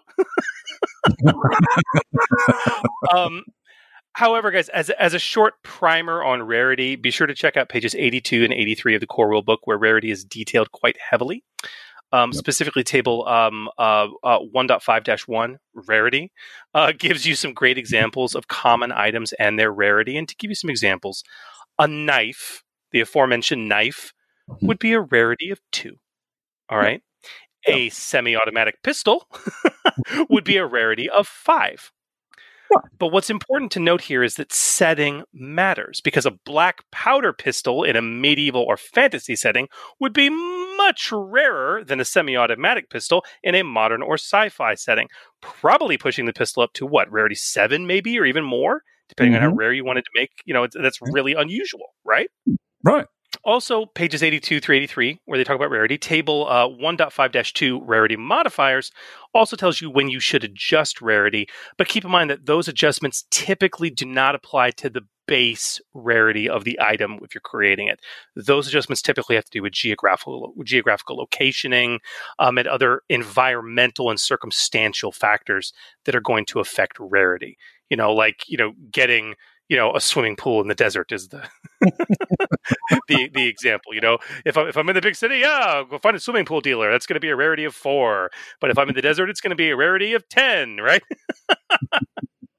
The bottom line, though, it is up to the GM to assign base rarity, and a lot of that is going to depend on the setting and on the time period of what you're creating. So, yeah, creating weapons can sometimes be a little bit of guesswork. But hopefully all of this has really kind of helped you to get a bit of a grasp. And I did actually find a little bit of a tool, which we'll put a link in the show notes, that one of the many people on the Genesis community created that does the work for you, which is absolutely fantastic. And it does it for all weapons, whether they be brawl, melee, or ranged. Yeah, it's an awesome browser-based cost creation calculator. It's great. And that will obviously, as we've said, that will go up and down depending on what the story behind the weapon is, and how deadly it is. Because the more deadly things are, the more expensive they're going to be, or the harder to find that they are. So take that in consideration as well. So Chris, I reckon we should do an example. What do you think? I think that's a phenomenal idea. Excellent. As we hosts love to do, we're going to put our money where our mouths are. We're going to create some brand new weaponry right here on the show, following the steps that we've outlined above, and we're going to bring something new, hopefully, for your tables. It goes without saying, though, Hooli, yes, that what we are creating here tonight still hinges on being fully and completely and concretely and properly play tested. Agreed. Because what we're about to create may break the game completely. So, or it could be a lot of fun. We don't know. We don't know. We're going to follow these rules, and we're going to come up with some goodness to it, and it should work. But we'll see. We'll see. So let's start with you, Chris. What have you got? All right. Many years ago, I ran some one-shots for Star Wars that was inspired by a long-running campaign, a brilliantly ideated campaign by my good friend GM Brev, Inglorious Rebels. Do you remember this? I do. All right. Inspired by the movie Inglorious Bastards. The idea is Inglorious Bastards in Star Wars. So literally, they're behind the lines, killing imps. All right. That's what they did. So for those one-shots, I created all these pre-gens that mirrored the characters from Inglourious Bastards. And that included a force-sensitive stealth assassin named Shoshana. All right? Now, at the time, I had created a Vibro Garrote for her, which went through a few play tests by fire, and ultimately I found that I just never got it right. It was either useless or way too overpowered. So I want to take another stab at it. This is, from my learnings, this is my attempt to bring the garrote into Genesis using these rules. All right? So let's walk through the steps. Remind me, what's my first step? All right. So step 1 is describe and name the weapon. Well, there we go. At its simplest form, the garrote is a short, thin, and very strong length of wire or rope with handholds at each end. Its purpose is the nefarious art of assassination, strangling an unaware target until they are incapacitated or killed. Popular due to its ease of concealment, many a victim has fallen to its deadly simplicity. My goal here is not to make a deadly weapon that has tons of damage output. I want it to use item qualities to achieve its goal as it slowly kills you. All right? Because that's what the garrote is. It takes a while to strangle somebody to death. All right. Yeah. So, step 2. What skill or weapon type is it? Okay, so talk to me about this. I think I made the right choice here. You could make the case for melee. You could. Mm-hmm. But when you consider the narrative, the idea of wrestling the target you're garroting and the pure, martial artistry that is needed to do this and the brawn needed to do it successfully, I think brawl is much more fitting. That's a tough call. I think that brawl is most accurate. But I think that if a listener was doing it, I think you could probably justify melee. I think so. I think so. You could even go out on a limb and say that you could use one or the other. Ooh, that would be intriguing. That would be very intriguing. I'm gonna keep it at brawl for the time being, and that's also going to impact my damage output. So maybe through playtesting, I might determine that I want to boost the damage by a point, in which case I could turn it to a melee weapon, still keep it light, and accomplish that. But I'll keep it brawl for the time being. The only problem that I can see that you'd have with that is that by making it a brawl weapon, it automatically gets knocked down. Now, if that's what you're wanting to do, that's fine. Yes. So in that case, brawl is probably your best choice, yes. So step 3, encumbrance. How heavy is it, Chris? Oh, that's easy. This is, by narrative in step 1, one of the smallest, most concealable weapons around, right? Right. Encumbrance 1. Easy peasy. Yep. Easy. Right. Step 4 is damage. Oh, boy. Okay. This is tough. Now, like I said, from the narrative I put into this earlier, like I said, this should be relatively low damage on a single hit. A single attack from a garrote is not going to kill someone. It shouldn't. Okay? It's about repeated attacks. The goal is to maintain and repeat an attack each round until the target is toast. Narratively, I've got this length of wire wrapped around their neck and I'm yanking until they're dead. Okay? But what that means mechanically is every round I'm going to be engaging with them and making another attack. All right. And we've all watched James Bond. Okay. What happens when somebody gets garroted, especially Bond? You see those those attacks occasionally failing round to round. Right. Yep. Your target is going to slam into you with their elbows. They're going to wrench their fingers beneath the garrote. They're going to, break away from you for an instant. And the next round, you're going to have to, you see them engage, attack again, and wrap the wire around again, right? That's the mechanics. It doesn't change the narrative. Yeah. Okay. So with that in mind, I'm going to, again, assuming a 3 brawn, have an average damage of 4. Okay. Right. That's what I'm going for. That means it's going to take a few rounds to kill somebody with this. Yep. That's going to be the trade-off for its concealability. Right. So ultimately, if I want that average damage of 4, assuming the 3 brawn, that's going to be +1 damage, which is obviously fitting for a brawl weapon anyway. And again, if I play test this out and I find that it's not enough and I want to bump it to 5 damage by giving it a +2, I could make this a melee weapon. True. Right? And also, I think the real usability in this weapon is going to be in the special qualities it has, but we'll come to that. So damage +1. Done. So our step 5, which is range, not hard here, really, is it? Engaged. Indeed. Number 1, make it so. Engaged. All right. So step 6 is its critical rating. Okay. Now we get weird. Hooli, narratively speaking, the garrote is a lethal weapon, right? Right. But is it a weapon that actually inflicts intensive crits? Not really, no. Unless it's a monofilament wire. I'm just going for a garrote. Right.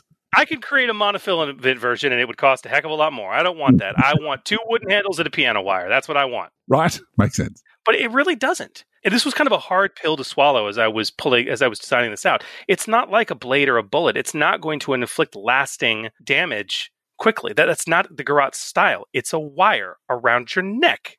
Yep. So I'm actually going to go for a crit of 5 on this. Interesting.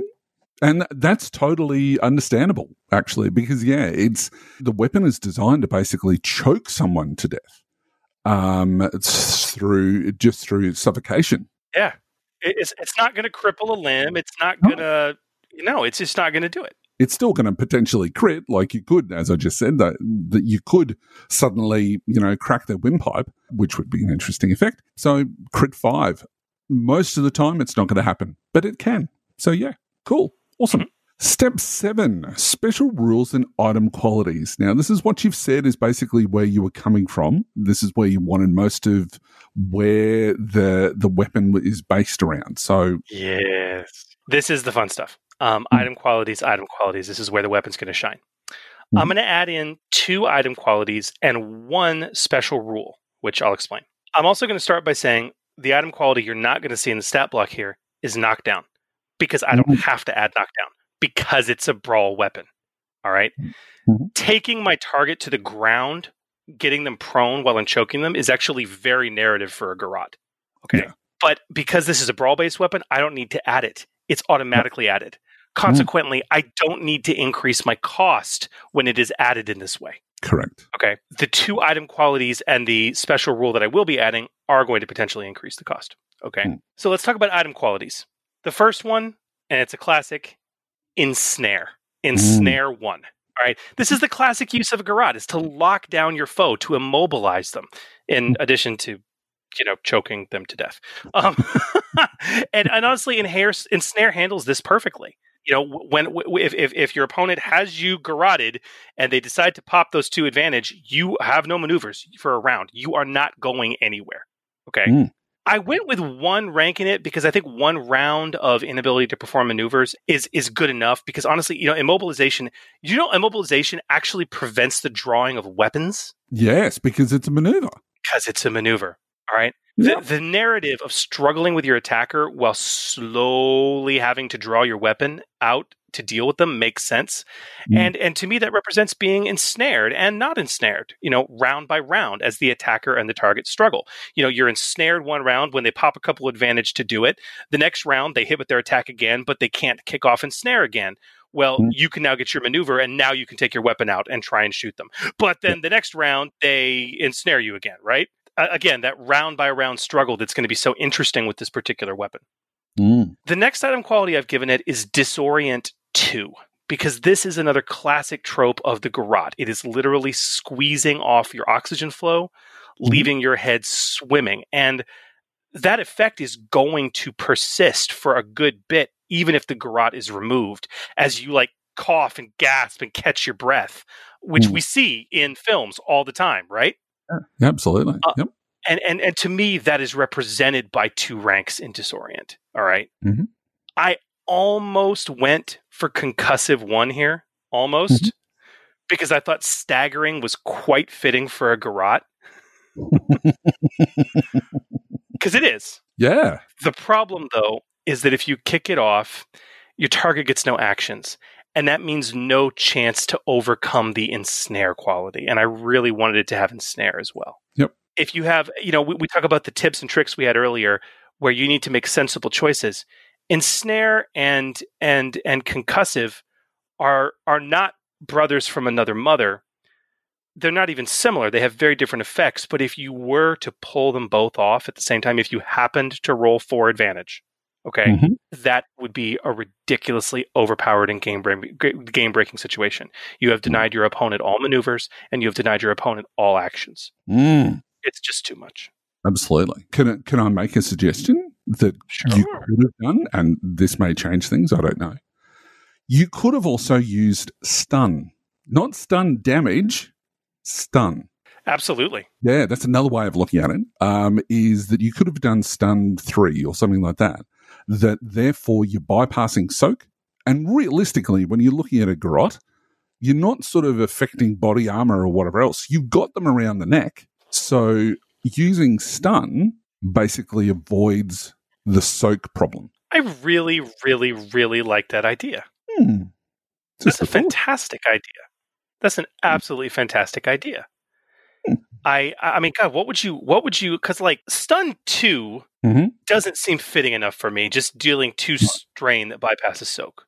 No. What would you go for? Stun 3? 3 or 4, I think. Ooh, that's going to get expensive really fast. Yeah, look, if that is the case, I think that probably Stun 3 is going to be your best bet. Now, as much as Disorient would be a fantastic option, and it certainly suits the weapon better, I think that the stun quality is going to suit the needs of what you're talking about to choke somebody out, affecting their strain much, much better. But yeah, no. I really like that idea. Okay, let's do that. Let's do that. Let's get rid of Disorient 2 and let's replace it with Stun 3. That's a fantastic idea. All right, well, let's work that out. So now we come to the special rules. I believe in its little narrative description box, the Garrote deserves 2 special rules due to its narrative nature. They don't really have a corresponding item quality, and for the most part, they don't really have an in-encounter use. Okay? Right. First is, any checks made to discover a Garrote secreted on your character automatically suffer 2 setback dice. Yep. All right. The other one that I think is very fitting, additionally, due to the nature of this weapon, your GM may rule that it is ineffective against certain threats with unusual anatomies or compositions. Yes. Depending on the setting, not all foes breathe and not all foes have necks. I'm sorry, I'm just reminded of Star Trek VI when Kirk hit that alien in the knees. Not everyone keeps their genitals in the same place. Yes. I love that scene. So yeah, no, I absolutely love that.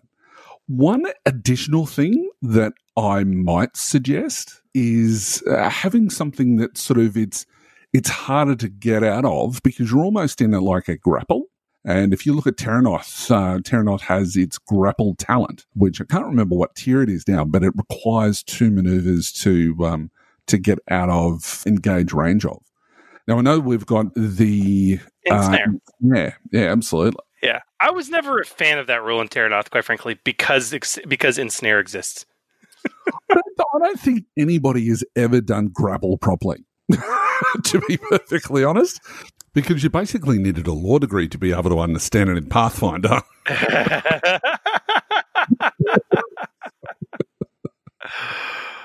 Oh, man. That's hilarious. The ensnared quality, in the last line, it says an ensnared target may perform an action to attempt a hard athletics check on their turn to break free from the effect. Exactly. But they can still do it. And hard, I think, is enough. So yeah. Yep. No, I'm down with all of that. I think that sounds great. All right. 8 is cost and rarity. Well, now we get to go through the table on page 199. All right. Mm-hmm. So walk through it with me. I have an average damage of 4. Yep. All right. That's going to cost me 100. Yep. I have an engage range. That's not even on the table because it costs me 0. Correct. Right. Crit of 5 costs me 0. Yep. Ensnare 1 costs me 200. Yep. Stun 3 costs me 150. With my earlier choice of Disorient 2, that would have cost me 100. But Stun 3, which I think is fitting, costs me 150. Right. Now, there's also the special rules it has for the 2 setbacks on checks to discover it, but also ineffective against certain foes. What we have here is a case of positive and negative special rules. So from a costing perspective, I'm actually going to cancel them out. All right? That makes sense. That is a derived cost of 450 divided by 2 for a brawl weapon. So, holy, does that mean my Garrote costs 225? That's really expensive. So, no. Yeah, that's really expensive. So, like we said, guys, it gives you a base, but then you've got to get realistic with it. I mean, look, yeah, this should be more expensive. This is a very simple weapon. It's wire and handles, okay? But the thing is, a proper Garrote is more than an improvised weapon. It is a finely crafted instrument of death. It has to be light and supple due to its ease of concealment, but it has to be able to do its job without breaking and while also giving the wielder a proper purchase to use it. Okay? Yeah. So it's not all the way down to the caliber of a knife, which is just a shiv that anyone can make. Okay? It needs to be more expensive than a knife, but I'm sorry, 225 is just too much. especially when you consider that incredibly low damage. I pretty much want to cut this in half, man. I don't have a problem with that. I think that, anywhere between, 100 to 150, somewhere along that would be fine. Yeah, I mean, I think I'm going to go for 110, maybe 100, 110. It still makes it a relatively expensive item because it is a specialty item, which explains why not everyone and their uncle carries one compared to, say, a knife. Yeah. But I think that price is much more reasonable considering its construction and its damage. Absolutely. Right? And then lastly, I've got rarity. It's kind of a specialist weapon, so I think it's going to be more rare than a knife. You're not going to walk into Walmart and get a garrote, okay? But having said that, I think it's going to be likely much less restricted and easier to make and to ship than a pistol. Yeah. So I'm going to set it at rarity 4. So to put that into perspective, that's going to be, to find it, that's going to be a difficulty of average. So that's going to be 2 purple die to be able to use. In this case, it might be just due to the nature of the weapon. It may be streetwise because it's an illegal sort of thing. But on the base of it, 2 difficulty, I think that's pretty easy to find. Absolutely. Yeah. And you'd have to play around with that as well. It depends on the setting, depends on the background.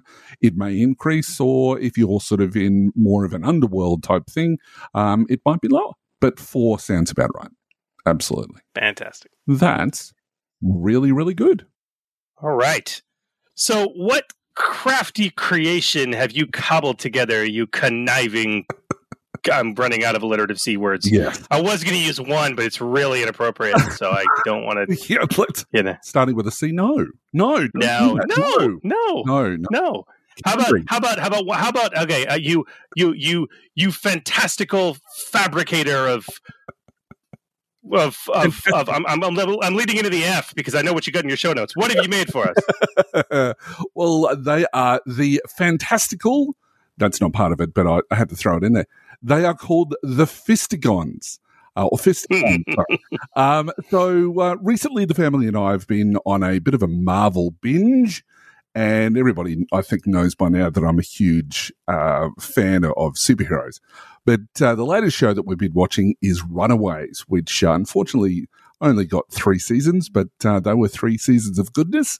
So with that in mind, I've decided to choose a weapon that is a little bit different from the norm, and that is the Fistigons.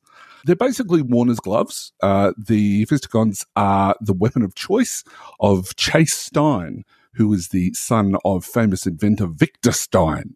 Why is it the bad guys always have the name Victor? Because it probably sounds cooler. I thought Victor Stein was one half of Firestorm. Or am I thinking of a different Professor Stein? No, I don't know now. I wonder, but that's his name in, look, comics share each other's names all over. Yeah, that's fair enough. Plus, you're talking Marvel. Yes. I'm talking DC. What the hell am I talking about? Okay, continue. Now, in a rare moment of empathy, Victor, a clearly disturbed megalomaniac, recognizes his son's talents and helps his one-time protege create the Fistigons. These act as both brawling weapons and range weapons, giving this boy genius enhanced powers in a group that is mostly made of people with superpowers. He's the Tony Stark, I think, of this particular group. So the Fistigons grew in ability over time in both the comics and TV series, but I think I'm going to look at the early iterations of the comics version, mainly because they're a little bit more interesting and they can obviously do a lot more fun stuff on the artistic scale as opposed to special effects and things like that. So, cool. Step 1. Describe and name the weapon. Exactly. So these are bulky gloves, but they're obviously a little bit lightweight. So, they're going to, it's going to have some sort of an impact when we talk about encumbrance. Now, they have the ability to use pyrokinesis. The Fistigons can shoot out flames and construct various flames into various shapes or patterns. It's got electrokinesis, which can release some type of electrical blasts, projectile launchers, which can launch missile launchers, and concussive blasts, which can emit this concussive energy blast. They also don't appear to have any sort of power source that have to be charged up. They just are always charged. So that's something that we might want to consider there. Step 2, what skill weapon type is it? Now, because these weapons, they're both a brawling weapon as well as a ranged weapon. So it's going to vary. I think that obviously the main stats that I'm going to display, because they've got the most abilities attached to them, are going to be displayed as ranged weapons, with the ability to use them as brawling weapons in the text that we'll have of the description. That makes sense. And it's like, and like, I'm assuming when you get to this too, like when we talk about like cost and stuff like that, I mean, you're gonna have to cost this like a ranged weapon if it's got that functionality. Exactly. Yeah. Okay. All right. So for our encumbrance, they are light weapons, which, as we've mentioned previously, is only really going to be a 1, maybe 2. I think they're on the upper end of the scale, so I'm going to make them encumbrance of 2. So that's at no additional cost. Right. The step 4 for damage. Now, the damage of the Fistigons is good, but it's not great. It's better in the hands of someone who knows what they're doing. So I think the base of 5 damage here is suitable. But as for the brawl damage, I think I'm going to give them a +2 because they appear supercharged, and also that matches with the 5. So I'm not really going outside the realm of difficulties there. So yeah, totally. So that's only going to be 100 for the costs for a start. For the range, well, they can't really fire great distances, I don't think. So I'm going to keep it at medium range. And obviously, when it comes to brawling, it's going to be engaged range. So it's only going to cost me about 100 there, which is cool. I'm pretty happy with that so far. Then we've got the critical rating. Now, step 6. Yeah, step 6. I don't see him doing a lot of permanent injuries to people and stuff like that. Yeah. So I'm thinking that the critical rating, look, I've said 4, but I'd even be inclined to say 5. Just based on the fact that it doesn't do a lot of damage permanent. It's more it's more about throwing people around and getting people out of the way and disabling them. That's what these range weapons are for. So, look, I've said 4. I'm going to stick with 4. If you want to change your mind, please do so. So I reckon that's going to be about 50 for that step. On costing, yeah. Yep. So step 7. Now, this is where things are going to get a little bit more interesting. So step 7 is special rules and item qualities. Because they're really quite versatile as far as using them as range weapons, I'm going to give them a few little mod cons. So the first one I'm going to give them is concussive 1. Because that's what it's an expensive exercise, but that's what they're used for. Is to disable the enemy so that they can run away. So they're not damage dealers. You're there hoping to roll that to advantage so you can deny them that action for a round, basically. Exactly. And I don't think that I want to make it too powerful, so I didn't want to go concussive 2. So I just think for 1,000, I think concussive 1 is fine. Now, there may be modifications that can be made with attachments and stuff like that, but we'll talk about that in a later episode, no doubt, where you could add on concussive to that. And then I also think that it has the stun quality as well. So I'm just going to give it a stun 4. It's reasonable. So again, it's another means of basically knocking them out. And so that they can escape to fight another day. Now, Holy though. Now, as I'm looking at table 3.1-2 weapon cost calculations on page 199, it says for other positive qualities, which stun would definitely fall into, that it's 100 per rank, right? Right. But then after that, in the little parentheses, it says or 250. Right. Okay. Now, initially, when we were doing our write-ups, we thought that might have been like a max at 250, but I actually just got some clarification on that recently. Yep. Or 250 applies to positive qualities that don't have a rank. Right. So in this case, it would be 400 for a stun 4. Right. That's a little bit nasty. It certainly increases the cost a little bit, but only 150, so I'm not too upset about that. So that gives me a total cost of 1,650 monetary units. But because of the type of item it is, I'm going to give it a rarity of 10. Ooh, it's unique. Yeah, it's unique. It's unique. So yeah. Yeah. I mean, you could probably get away with a 9 too. Yeah, possibly, because people could make it, or people could duplicate it. Sure, but yeah, certainly at the start, I'm going to give it a rarity of 10 because they are the only one that exists. Now, Holly, in your description, man, you talked about like fire and electricity and like grappling or entangling capabilities.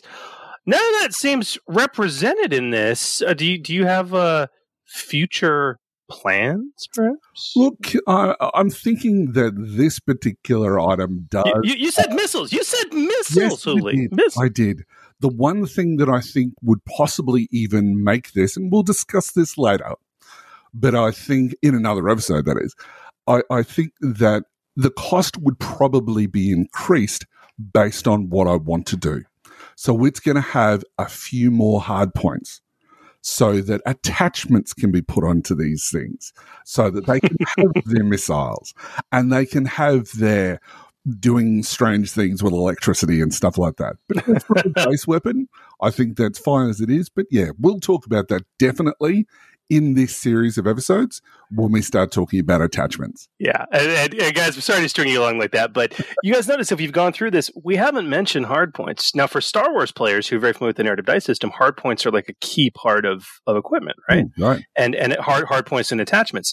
But if you get into the Genesis rules and you get into just the raw rules around item creation, a weapon or armor or anything else, as we'll get into, hardpoints aren't mentioned. It's actually a supplemental optional rule set. Yeah. All right. Yep. So as Huli said, we are going to actually, as a part of this series, have a dedicated episode talking about nothing but hardpoints, but more importantly, attachments and creating attachments, balanced and beneficial attachments for your weapons and armor. Mm.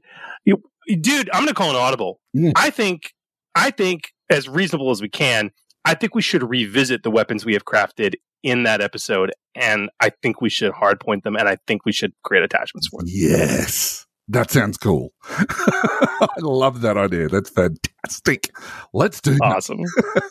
All right. So what we've got are two brand new weapons we would love to get your guys' opinion on. And Huli, if people want to, maybe get a gander at some of the links that we've talked about so far, or maybe see these builds in action, or maybe even review those tips that we went through in such excruciating detail, do they have to listen to this podcast and take notes, or is there an easier way they can get access to that information? There is certainly an easier way, and they can go to forgegenesis.com, where we will have we'll have a link to it. You can download the PDF document and take a look at that. And it's, I'm pretty happy with the way that the rest of them have turned out. Some of them I still haven't got to. I know that people have been asking some of the vehicle ones, but it's the stuff that we've got up there, it's great. So, they'll be able to download this directly from there. So take a look at that. And we'll also be posting those links up on Facebook as well. Indeed. Well, I can't wait to continue this series with our next episode, which will be all about armor when we return to this series. That's going to be a lot of fun. But yeah, if you guys, as we proceed for that, as we move on to armor and equipment, if you have any specific things that you'd like us to tackle, or even weapons, if you want us to go back and tackle the weapon, we'd love to hear it. And at the end of the show, we'll get into some contact info for us. You can also head to forgegenesis.com to find our various contact methodologies through various email or social media platforms. Let us know if you've got a tricky item you want us to try and create. Let us know. We'd love to do it on air. Yeah, absolutely. That'll be fun. Very, very good.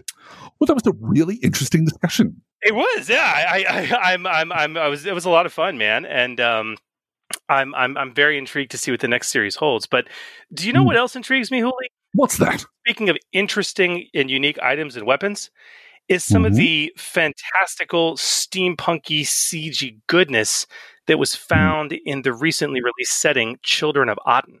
Ah, yes. with Jared Henry, I believe, is the author of that. So, yes, it's amazing. It is. It is, man. I've been totally impressed with this since it came out. Wouldn't it be amazing if we could like maybe pick his brain about this setting and talk about it in some more detail? I reckon that we probably could. And I reckon we'll do that in Breaking the Mold. Breaking the Mold. So the Genesis Foundry is an exciting community of fan-created content for Genesis, new settings, new rules options, adventure and campaign modules. Not modules, but modules. And so much, much, much, much more. But some creators go above and beyond, subverting our expectations and our understanding of what might even be possible in some cases, and breaking the mold with the work they do. And our Breaking the Mold segment is dedicated to showcasing an exciting offering available right now in the Genesis Foundry as we separate the pure alloy from the slag, and we point you to the best content out there. Now, tonight's guest is the creative mind behind a gorgeous and inspiring new setting on the Foundry that blends fantasy and steampunk seamlessly into a rich new world, Children of Aten. This freshman effort from writer Jared Henry totally blew us all away and introduced not only a fresh and unique setting concept, but a set of new and interesting mechanics to complement all of it.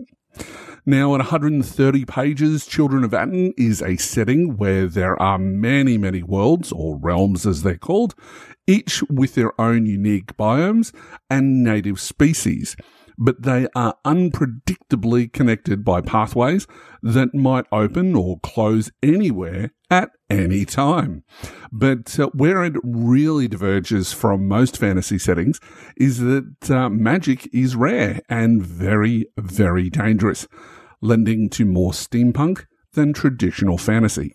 Now, Children of Aten also lends itself to these massive, epic, universe-spanning fantasy adventures with a focus on epic battles that play even heavier into steampunk, but bringing in siege engines and these massive weapons of war. And all in all, this product it's just a delight to read. It's also beautifully illustrated, and we really wanted to dive into it. You know, we actually spotlighted this in our announcement section in our last episode, and shortly after that, we're able to reach out with and confirm. Very glad to bring onto the show the author himself for the very first time, Jared Henry.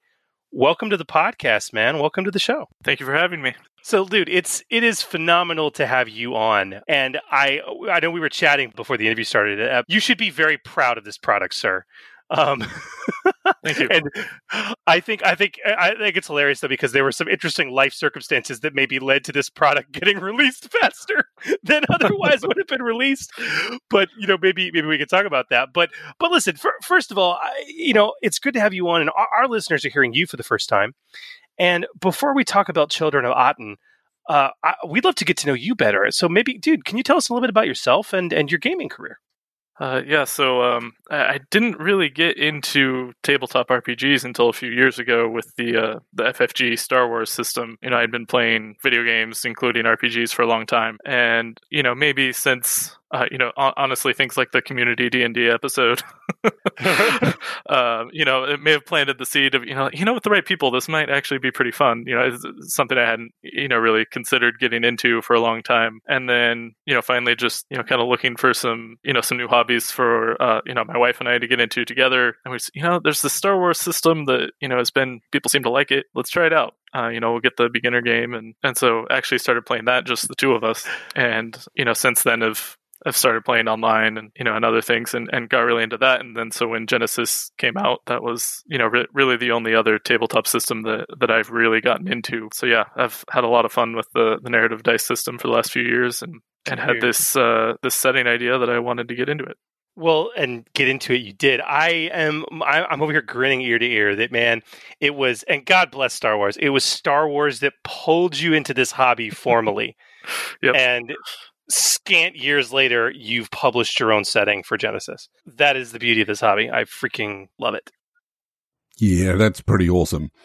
All right, Jared, as you've just mentioned, that you're relatively new to the hobby of role-playing games, and, your experience with other systems and other genres may be a little bit more limited to more experienced grognards like me or Chris. But a question we always ask all of our guests is what style of game setting or theme do you like to get onto the table when you play? In other words, what's your favourite thing to play in Genesis? So what I've actually played the most in Genesis so far has actually been more sci-fi. A little harder sci-fi than Star Wars, just so we're not doing exactly the same thing as what we were already doing. Because I haven't actually gotten in and run a real game of Children of Aden yet. That's still, I'm probably going to start that soon. Oh, But I kind of took a break after getting it out, and then I've had some of my campaign ideas for a long time because I want to get into playing the the more pure fantasy. Star Wars is already more fantasy than sci-fi anyway, but yes. But obviously, there's style differences there. So, I'm excited to get into that, as opposed to sticking more to the space side of things. So. Well, if you need people for your game group, bro, I'm intrigued to get some play in on this setting. And quite frankly, I think a lot of people are. If you were to put out the call, I'm pretty sure you'd have a full table in about an hour and a half. Pick me. So that's fantastic. So, okay, Jarrett, talk to me about Children of Aden. Give us the pitch. Tell us about it. How would you describe it to someone who's looking to purchase it? What makes Children of Aden different from other supplements, and what kind of content can players expect to find in it? So I think one of the things that sets it apart is how dense it is. There's a lot of realms, and I wanted there to be content for all the realms. So there's a lot of content overall. Most things don't have this many playable species or this many adversaries or a whole bunch of different worlds with examples of the different kinds of hazards or encounters that you might run into there. Obviously, all settings have some of those things just by nature of kind of the way that I came to be making this. I wasn't thinking of it as a Foundry product at first, and kind of created a base lore that required, this kind of extra density in the world for me to be happy with how it came out. It came out with, what I think is, I like to think is a rich world, or worlds rather, with, a lot going on. And that I hope, to me, the way I see them, they all feel distinct. There may be multiple, desert realms, but the way things work in them and what you'll find in them is still, noticeably different.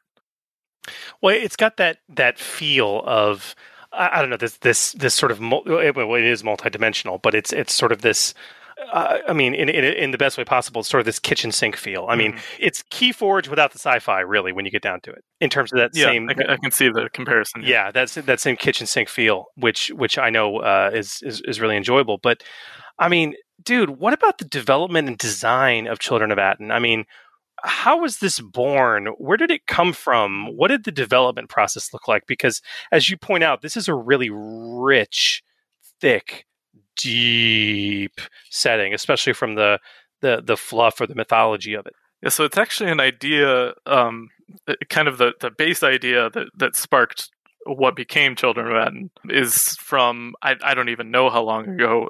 I'm pretty sure before I even started playing tabletop games, it was an idea in my head for a video game, just kind of like daydreaming about, if I were making a video game, what would I do? And that's kind of where some of the base ideas came from, which the book is written enough from an in-lore perspective that it doesn't actually say this in the book, though if you look at the map, that's the most likely place that people might notice this, but it is a fantasy version of our solar system, right, where all of the planets and terrestrial moons, or major ones, are inhabitable.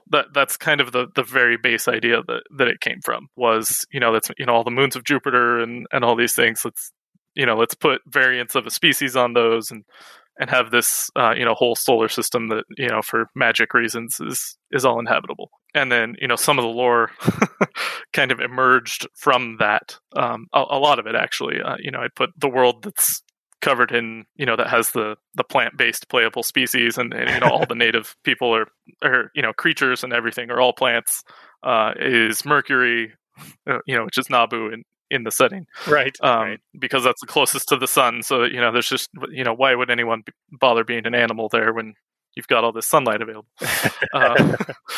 There's just weird little things like that, and there's lots of influences from various things, or even inside jokes that are mostly for me. I put the little green men on Mars.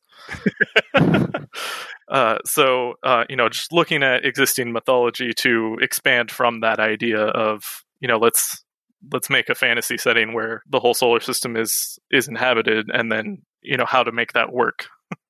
These people don't have spaceships yet, but we want traveling, so that's where the idea of the pathways came from, with the kind of random portals that open up between the realms. And yeah, it's not really talked about in the sci-fi context. I have batted around the idea of this would be far in the future of making a kind of future state of it where they could also voluntarily travel, do more of a sci-fi within this world. That's a level of ambition that I'm not going to be jumping on anytime soon.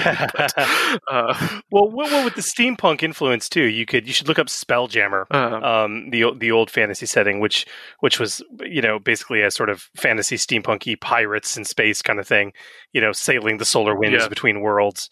You could easily make that transition. Yeah, I've heard that comparison, but it is in a setting that I'm actually familiar with. So, yeah, what often happens with convergent inspiration, I think. Yeah, totally. And so I just kind of kept building out the setting for the game that I wanted to run, really, which was kind of to have this sort of crazy, there's some sci-fi in the background, but really a fantasy setting to do, kind of epic Lord of the Rings style stories in was my goal. Not that the setting really resembles Lord of the Rings at all.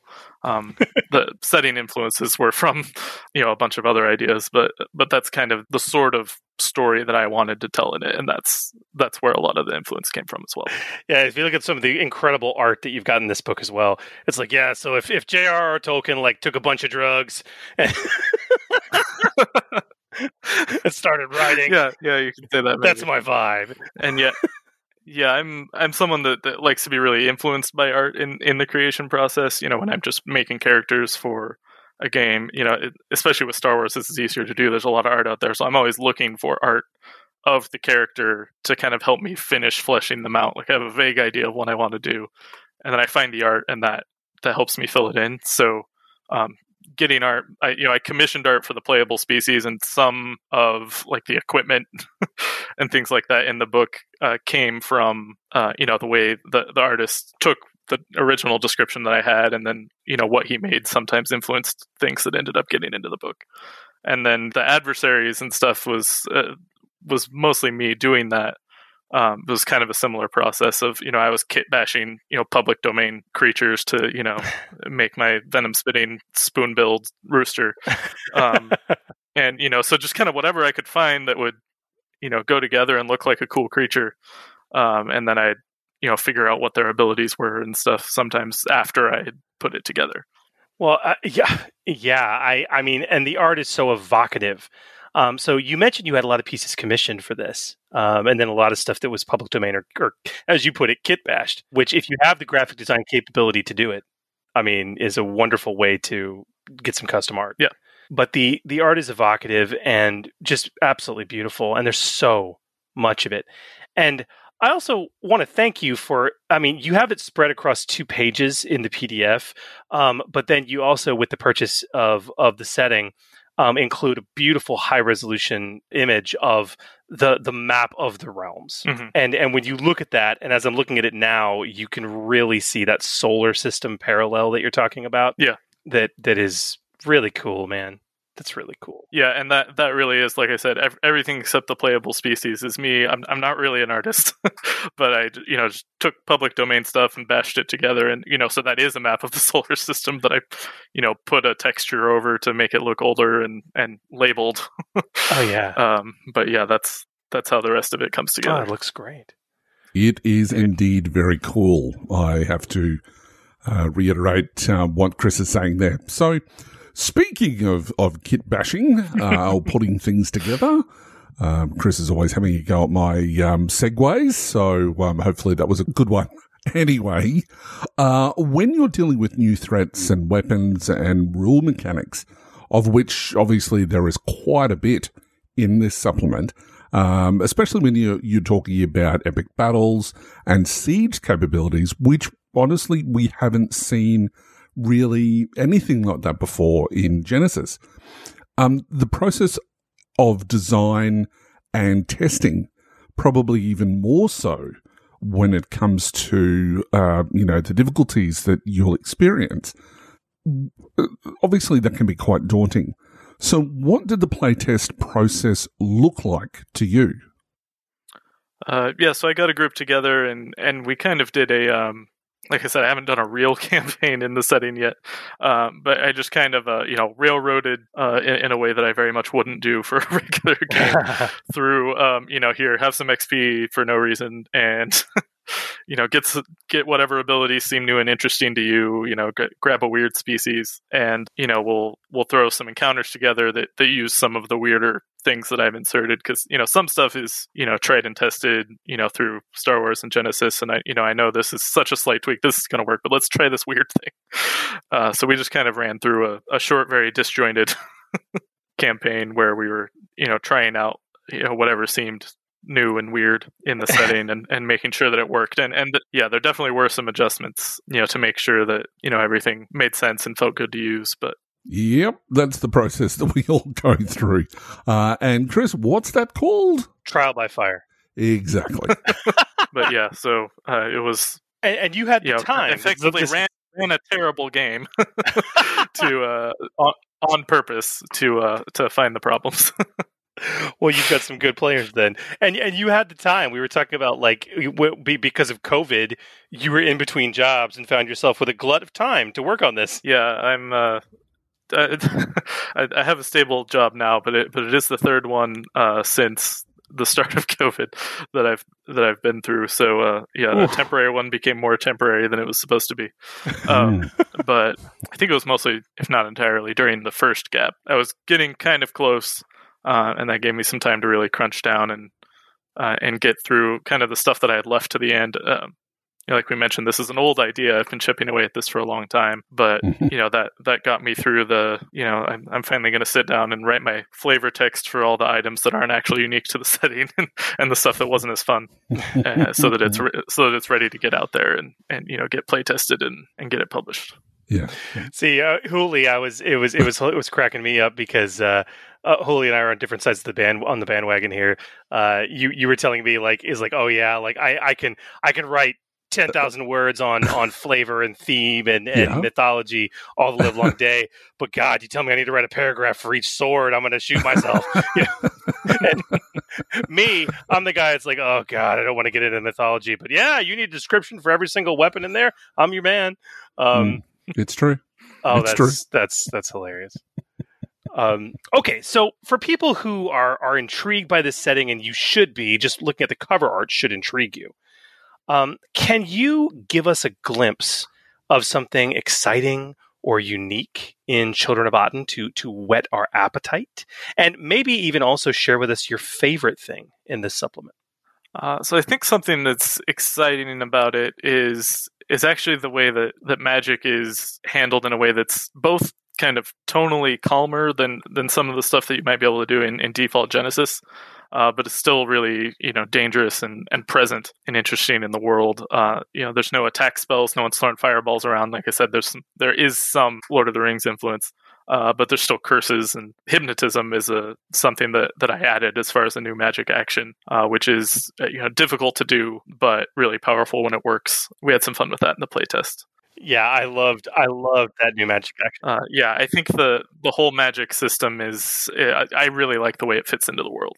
Yeah, and you played off of it extremely well, and you treat magic as very dangerous, which I really really like. As it should be. All right. So our final question is, and I'm really keen, as I'm sure Chris is as well, to find out what's next for you, Jared, in the Foundry. So I did, like I mentioned, just kind of take a break after I finally got this out there for a while. But I have started working on a much smaller project that will be, I think I will write it specific to the Children of Aten setting, but also in a way that it could easily be used in others, which I tried to do often throughout the main book as well. But I think I will release this as a standalone. Should just be a few pages, but essentially options for fantasy or other low tech settings for when you get that maimed crit and you don't have cybernetics available for peg legs, hook hands. Okay, that's cool. Things of that nature. Yeah, that's cool. I love it. So that's something that I realized was missing. Before I get into this, there's a lot of dangerous creatures in the setting. Someone might get their arm ripped off at some point. So I'll, I'd have to come up with it then. So let's figure out what a hook hand looks like. So in this setting, fantasy themed like cybernetics, basically prosthesis. Essentially, yeah. That is awesome. Absolute gold,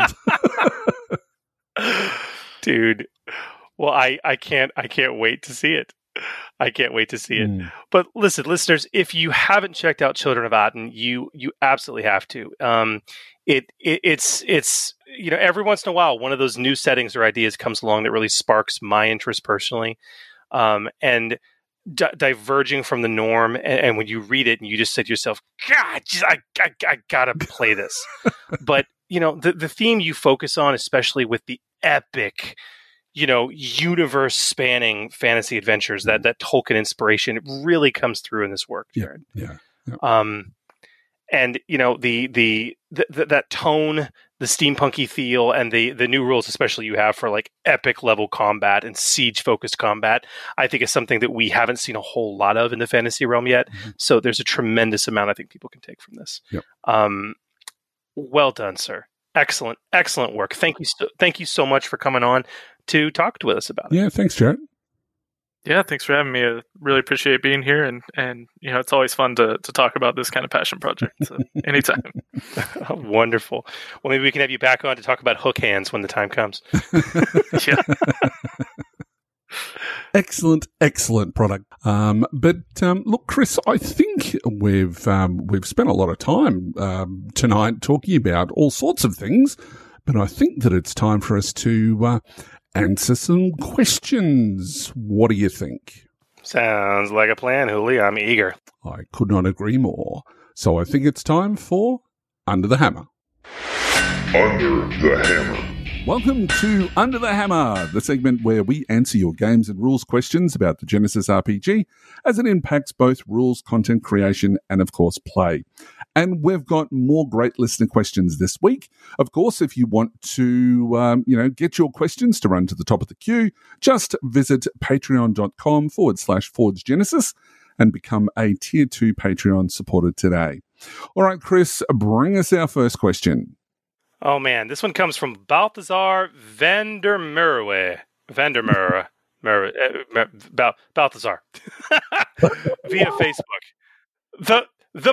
I love you, bro. The presumption in this question. All right, let's talk about it. One issue that became glaringly obvious during play is that our group feels, well, if your group feels that way, your group feels that way, that's valid. Our group feels this magic system was not play tested properly. It's completely overpowered. We started playing Terranoth, and I have a player playing a Rune Master who has 4 yellows and a lesser rune. He just endlessly overwhelmed every scene with magic, and because Strain recovers so easily in the game, and the way he constructs his dice pool with a minor runestone granting a free effect, the difficulty level is so low, he is rolling staggering amounts of damage each time. This is completely over the top. It makes the kitted out warrior look like a weakling. We've studied the rules, and he appears to be doing it by the book. Even the player was feeling disgruntled since he didn't feel he earned the power he wields. Oh, that's unfortunate. I know there are those who will feel offended because they love the system, but it's frustrating because I want to love this game. Could I be getting the rules wrong? Can you help me to not lose interest in this game? Wow. Wow, that's a really heartfelt question, dude. I feel you. I really do. That's a really good question. The one thing I will say, because I know you've got some things to say, Chris, one thing that I will say that Balthazar this is the first time that he's ever jumped into Genesis, and I've had a few conversations with him since, and yes, he's, he had a bit of a wrong take with a few things, but you know, what did he have a wrong take with? I'm curious. Look, for a start, as far as how somebody gets to 4 yellows in the first session. Yeah, good. That shouldn't be physically possible. No, it's not. With that in particular. And I think he also sort of, as far as the way that strain goes, and this is something that a lot of people get wrong. Cough, cough. I know you did in the live play. But it's something that everybody does wrong. And it's something which, to me, is a really important thing to remember when doing magic or anything resembling magic. And that is particularly with regards to strain. Strain, that to cast a spell, it costs 2 strain. That strain Correct. doesn't happen when you decide that you're going to cast the spell. That strain happens at the end of everything. So that is including after you've calculated what you're doing with advantages. That's true. You can spend your advantage to recover lost strain, but only if you've already lost it. Yeah, Correct. You're correct. I commonly forget that. Yeah. And it's something that a lot of people do. And it's the balancing mechanism in this system. Because what that means is that, sure, you have to work out that you are going to lose 2 strain at the end no matter what you do, okay, which could tip you over the edge. But remembering that most of your spell abilities that you're adding on with effect are going to be needing advantages to be able to power. So you've got the balancing act. Am I going to add burn to this fireball? Or am I going to recover the 2 strain that I will need to be able to survive casting the spell? So yeah, that was something that he was getting wrong as well. But, you know, it's a big learning curve when you're buying into a new system like this. So yeah, that was probably the biggest issue. Is he down in your half of the world? No, he's not. He is. I don't think he is. I believe that he's from Europe somewhere, off the top of my head. And he's got a group there. He's been bringing people up to speed on his ongoing campaign, which clearly they're all enjoying now. You know, there was that. So I think that that's a bonus that we've, ironed out some of the issues, which there always is going to be in any new system that you start. So, he's having a lot of fun, which is really good. Oh, that's really good. So, yeah, but what is your opinion? Well, I want to say, first of all, Balthazar, if you're listening to this, man, okay, so if you're in Europe, there is a high possibility that for you, or especially your obviously for you, I mean, you wrote your question to us in English, but if you are comfortable having a game run for you that is GM'd in English, and because I apologize, I am only monolingual, and if your play group is comfortable having a game run for you in English, I will wake my ass up in the morning, and I'm telling you right now, and I normally would not do this, you contact me. I will run a one-shot for you. It will be magic heavy, and I will show you how it should be going. Okay, I will run it for you. I will run it for you, group. Okay, and we'll record it live, and we'll put it on this freaking podcast.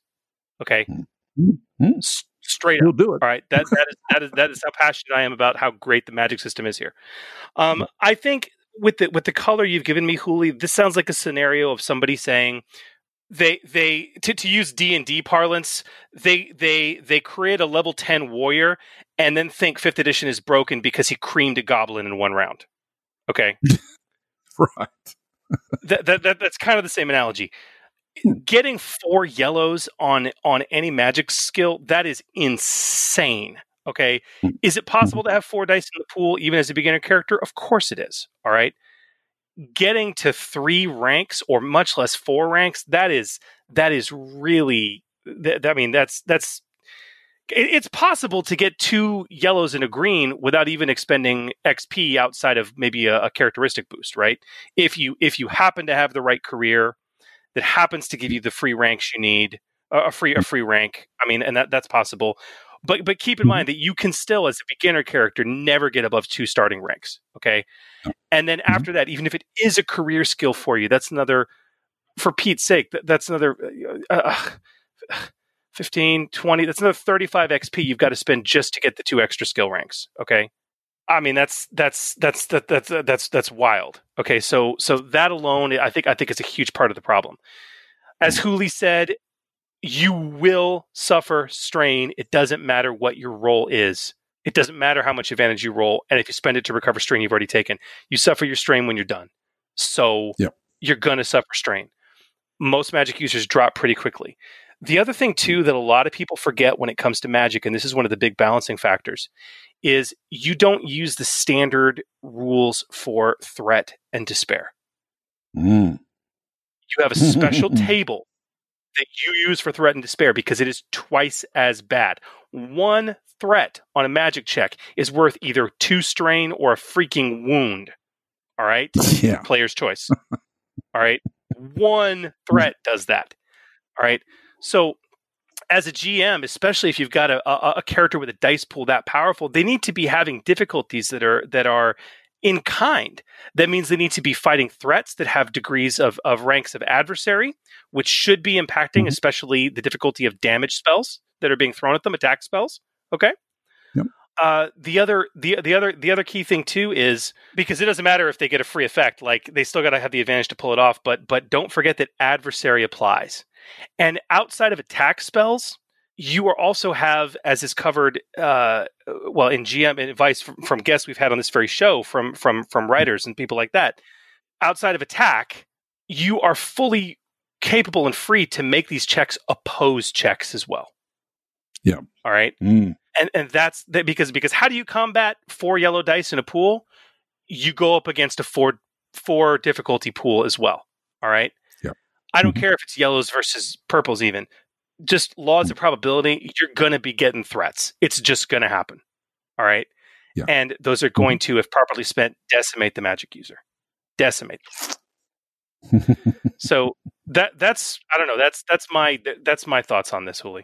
I mean, the other thing to take into consideration as well, when you've got any sort of magic use, it says that if, and this probably doesn't really form part of his question, but a lot of the time when people are using any sort of magic users, they are wanting to do things that they think that is going to, replicate a skill use for something else, so that they're going to be able to use magic for everything else, and they're never going to need to spend any XP on other than athletics or whatever else.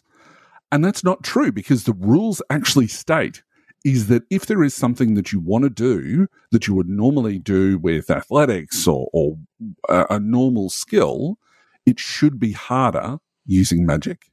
That's something that it's spelled out in the core rules than when talking about magic. Yeah, I completely agree. Magic use in the system is supposed to be incredibly dangerous as well. That's just what I want to return back to. It's supposed to be incredibly dangerous, and it's your negative dice capabilities that really manage that. So, but Balthazar, I'm dead serious, man. I'm dead serious. If your group can handle an English language DM or a GM based on where you are, if that's cool for you, I will offer right now to spend 4 hours of my time to run an actual play for you on this show, because I am that passionate about your question and that passionate about magic in the system. And you will all play magic users in my game. He's in the Netherlands, by the way. I've just realized. Dude, I've one of our other D20 Radio Luns and one of my best friends. Lives in Rotterdam. I have spent time at his home on a couple different trips. Danny. So yeah, dude. Most Dutch people are pretty good with English, so yeah, dude, I will offer that right now, Balthazar. I will offer that right now. Take that up. Chris is an amazing GM. All right, so thanks, Balthazar, for that question. It was great, and hopefully your campaign is going along really, really well. Our next question is from I Am Alex. I wonder if his name is Alex. Anyway. I Am Alex asks via our Patreon Discord, spears are important in my game and I want to have woomerers, a spear thrower used by the Australian Aboriginals, as an option. How would I create this? Equipment? A talent? My thought is to allow characters to use agility instead of brawn, since it would take more than raw strength. It would add range to the attack and possibly damage. Can you help me? Well, yes, yeah, I can. we can. Why would he think he would be able to want to use brawn for this? It's going to be a ranged weapon. Exactly right. I think it's because, as I mentioned before, spear doesn't appear in the ranged weapons in Terranov because it's one of the weapons that's predominantly used as a melee weapon, but below that it has some details, and I'll go into that. Look, it's on page 94 if you need to know. And the spear is listed with the profile under the ranged weapons, and it provides in the melee weapons, and it provides the following template: that it's range skill, it's damage +2, it's critical of 4, its range is short, accurate 1, and limited ammo. So, yeah, which is cool. Which is interesting because they've actually said that damage +2. I'm going to double check that because I'm not sure that I'm right. But it's still applying strength there to a ranged weapon, which is really quite interesting.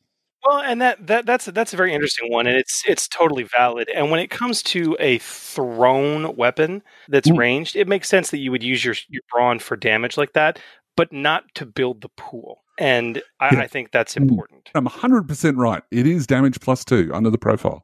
Yeah, which is cool. Like, so I like the Woomera is an Australian Aboriginal atlatl. It is. You're familiar with the atlatl, right? Yeah. And I mean that's a very ancient weapon that's been used around the world. We don't have common record of it being used for warfare, but I mean it's so uncommon to be historically recorded. Do you know what I mean? Because I mean I hate to profile, but you're Australian. I mean, are there? But seriously, I mean, are there accounts of the Woomera being used for warfare at all, or was it strictly used for hunting? Look, there are some records of it being used in warfare between tribes, but predominantly it's used as a hunting weapon. And look, for those who don't know what a Woomera is, I'll just briefly sort of touch base on that. Its primary use is for traditional hunting and spearfishing, although not necessarily a weapon of warfare, as I said. The Woomera is used as an extension of a person's arm to give it greater range and to make it move faster. So it's not something that one could use in melee combat, for example. So, I guess in this case, agility is still the appropriate attribute. Because we're talking about a ranged weapon. So, there's really no changes there. So what it does is that they put the spear in this device. It just gives momentum through leverage to make the weapon go further and with a greater punch, effectively. But so for me, and this was my sort of opinion when we started talking about it on the Discord, was that it's going to increase the range from the thrown weapon. I think that it probably gives the equivalent of strong arm as the talent, so it would allow the weapon to be thrown at up to medium range as opposed to short range. And the spear is still going to be accurate, so no changes there. I'd also suggest maybe prepare one, since it's not just a matter of pulling out the spear and throwing it. There is some sort of loading of the weapon to do that. I would almost give it prepare 2. Oh, really? Okay. Well, I mean, as a possibility. I mean, I would play test with it in a round. Getting one of these things out, loading it, and doing it. I have used an atlatl. I've actually played around with one. It is not quick to load. Once you have it loaded, it's very quick and very, very crazy. But it takes a good bit to get it set up. And like the equivalent of a round, I don't know, for a weapon that's going to be this inexpensive, a thrown weapon at medium range, I think it's worth considering. If you find it to be too much, though, but I would say prepare 1 at a minimum, right? Mm. Yep, absolutely. And lastly, I don't think the way to deal with this is as a piece of equipment. It's not really a talent. To me, I think that it's more like an attachment that you would put on a spear. And a spear has a hard point of 1. And it's not very often that people use that one for anything. So I think that you would have this as an attachment, but you would have some wording in it that it is actually removed or it's separate from the spear. And, the spear might need to go through some modifications or whatever else to be able to be used with the warmer. To make it an attachment, it would then have a damage increase of +1 initially, and he may consider additional modifiers, maybe 1 or 2, that increases maybe that accurate by 1 and then increases the damage by 1. Or even you might want to increase that to long instead of medium. Well, okay, I want to put this in perspective for you, though. Sure. In Boy Scouts, I built and used an atlatl. Okay. Okay. Mm-hmm. I've used it, and the guy who and dude, medium range is totally acceptable. That's like table stakes. And you can get and we got to where we were stupidly accurate at medium range. Okay. So I think the accurate quality is fitting. The dude who taught us how to do this, though, he had one where he had what I would consider to be a long range atlatl. And what I mean is that when I used it at the age of 13, I tossed a long arrow, and I'm not kidding. It was the circumference of an arrow shaft. Okay. Mm-hmm. This quote unquote spear or dart, but it was 5 feet long. Yep. I tossed it 100 yards. Okay. Wow. I mean, and it flew like you would not believe. But the smaller ones couldn't go that far. It was a function of the actual spear. So I think long range is actually reasonable. But the thing is, your accuracy goes out the window at that point. If you had an accurate quality, like I love the idea of using this as an attachment that has the prepare capability and increases your range and gives you the accurate quality. Yep. Mm-hmm. But if you had like a long range version of this that brought it out to long range, I think it should actually not only remove the accurate quality, I think it might even have inaccurate one. Yeah. Just realistically. Yeah, absolutely. Yeah. Cool. Totally brings new meaning to Shaky Spear in the Park. I'm so sorry. Go on. Our last question comes in from Steve Assay via Facebook. He says, in my campaign, the party happened across a small village. The leader of the townsfolk approached the PCs for assistance in helping them to fight off a group of raiders who had been plaguing them and the surrounding region for some time. The village is ill-equipped to deal with the situation, as the village consists of farmers, not soldiers. The PCs agreed, so I'm going to be running the scenario as a skill challenge. Oh, good for you. However, if the attack occurs regardless, what are some possible rewards/consequences if the PCs pass or fail? Is a skill challenge even appropriate? Well, the answer to that question is a skill challenge is definitely appropriate. And I think that's his skill challenge is always appropriate. Yes, it is. But yeah, what's your thoughts? Well, okay. You're the skill challenge wizard. Yeah. So he wants to know what some of the rewards and consequences could be if they pass or fail. Yep. Let's come to that last. As far as like, look, you could have the party go off and find the bandits and take them on, and that could just be a standard combat encounter, of course. If you wanted to do this as a skill challenge, I would recommend drawing inspiration from Seven Samurai or The Magnificent Seven, which is the same film, or season 1, episode 3 of The Mandalorian, I think. You know, where it's like, all right, farmers, we're going to teach you how to fend these bandits off, right? And it becomes a skill challenge where the party is teaching them how to do this. And it's like, we're going to dig defensive trenches around the town. We're going to put up embattlements. You have, it's a montage where you're teaching them how to shoot and train, and stuff like that. And think of all the wonderful skills you could put in place for that. Leadership, obviously. Okay.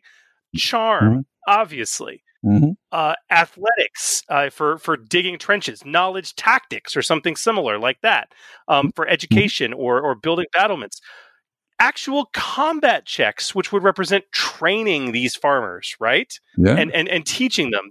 There's a whole plethora of things you can do here, to get them ready. And then if you're successful, it plays out narratively where they attack and the villagers, the farmers rise up and drive them off and out of the region or kill them all, right? Then you can have a lot of fun with stuff like threat and despair, because that can relate to dead farmers. Right. Villagers who didn't survive the incursion, even though everyone succeeded. right? Yeah. Even though they may have succeeded in the skill challenge. You could, depending on how complicated you want it to be, you could do, it depends on how long you want it to be. You could do, if you want it to be average, you could do like 15 net successes before 3 failures are achieved, 3 failed checks. Not 3 failures, 3 failed checks. If you wanted it to go a lot longer with a higher degree of success, you could do 20 net successes before 5 failed checks are reached. And that really gives you the option for consequences because you've got the greater chance of despair and threat being rolled there. So that plans go awry. All right. But if they succeed in the skill challenge, the village drives the raiders off, and their rewards could be everything from a home base in the town, which is a fantastic thing. If the farmers don't have much money to give, and the PCs need some kind of reward that is material, one thing I can highly recommend is information. It's like, we don't have much, but we'll give you this, and it's a small chest, and there's a few coins in it, and a few pieces of jewelry, and at the bottom, what looks like a treasure map that's very old and leads them on a whole new journey for an actual combat encounter that's quite dangerous with some serious loot behind it. Yeah. And if they fail, then the villagers are unprepared. Maybe that leads to the decimation of the town and the slaughter of most of the townspeople, who then have to leave and abandon the town in disgust. Maybe it leads to the villagers deciding to leave the town before everyone attacks and just leave all their livelihoods behind.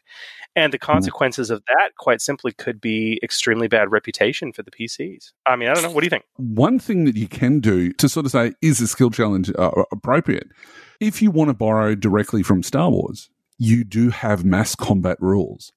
And if you want the abridged version that actually has some really good examples, if you can get your hands on it, Friends Like These, which has been done by our very own Keith Capel, that has some really good examples of how to apply mass combat with small little scenarios.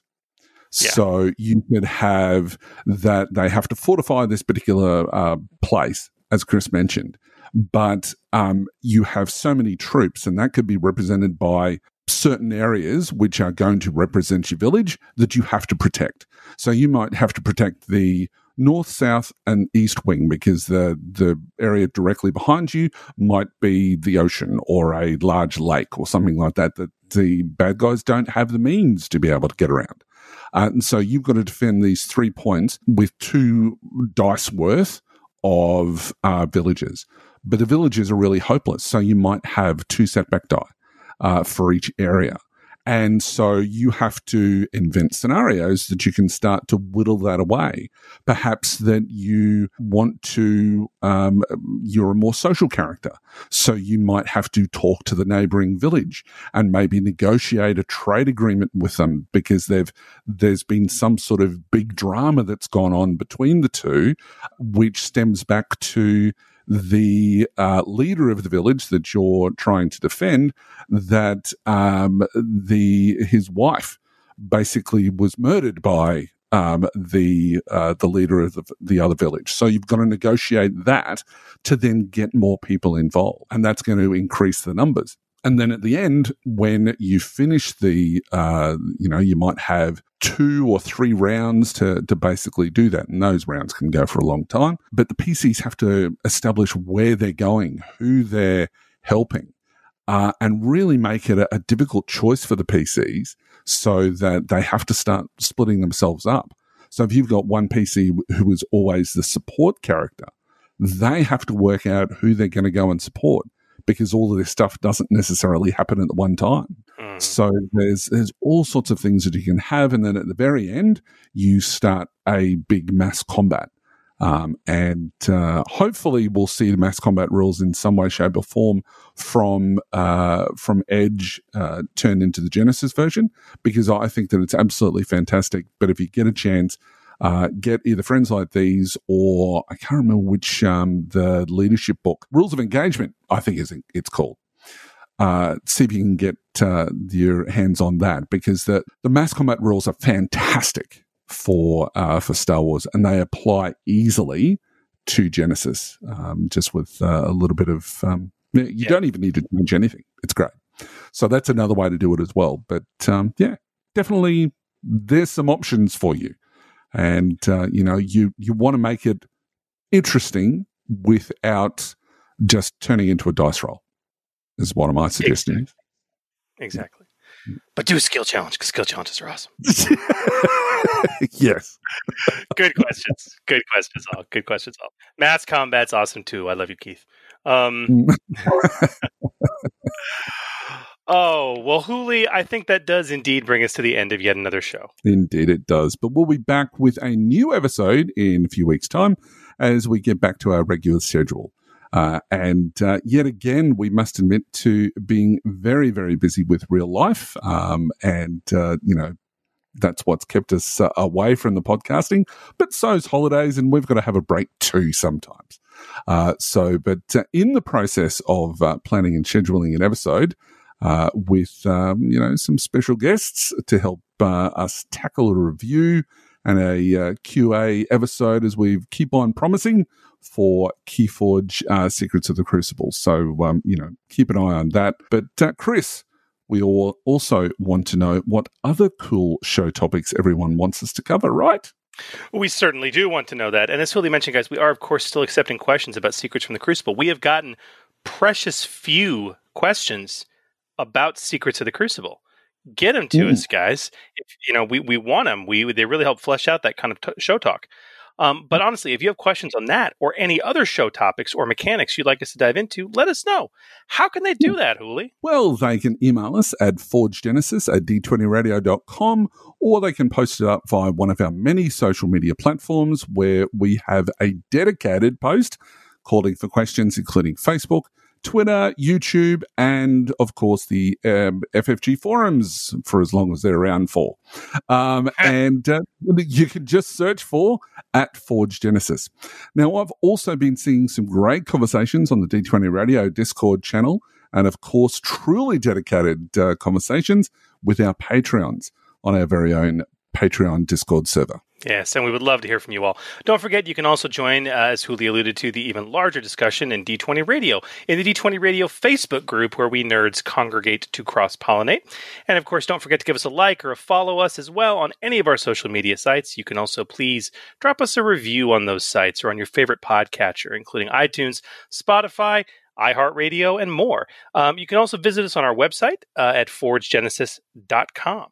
So what is next for us, Hooli? What is our next show going to be about? Well, Chris, you mentioned it a little bit earlier. We're going to be taking a look at armor and the way that it's constructed using the Genesis rules.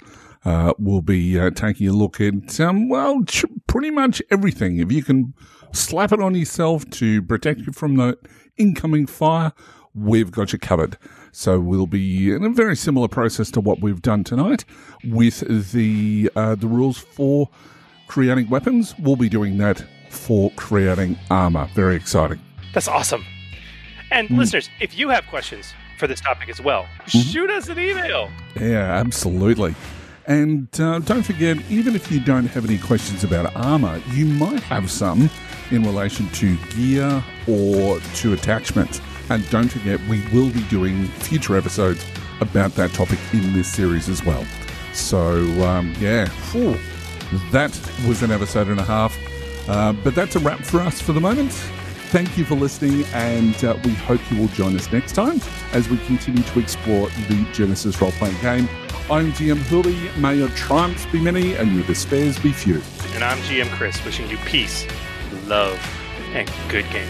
Thank you all again for joining us, and remember, the Forge Podcast helping you hone your gaming edge. The Forge, a Genesis podcast, is a proud member of the D20 Radio Network. For more information about the network, visit www.d20radio.com. The Forge is a fan-generated podcast. All the information provided on the podcast, social media, and related website is not affiliated with Fantasy Flight Games or any of their licensors. The content of this podcast remains the property of the Forge, a Genesis RPG podcast, and is intended for educational and informational purposes only. The Genesis role-playing game, Genesis logo, Genesis Foundry, content, and all material remain the property of Fantasy Flight Games. All products available on the Genesis Foundry website remain the property of their respective companies and individuals. For more information about the Forge, a Genesis RPG podcast, visit www.forgegenesis.com.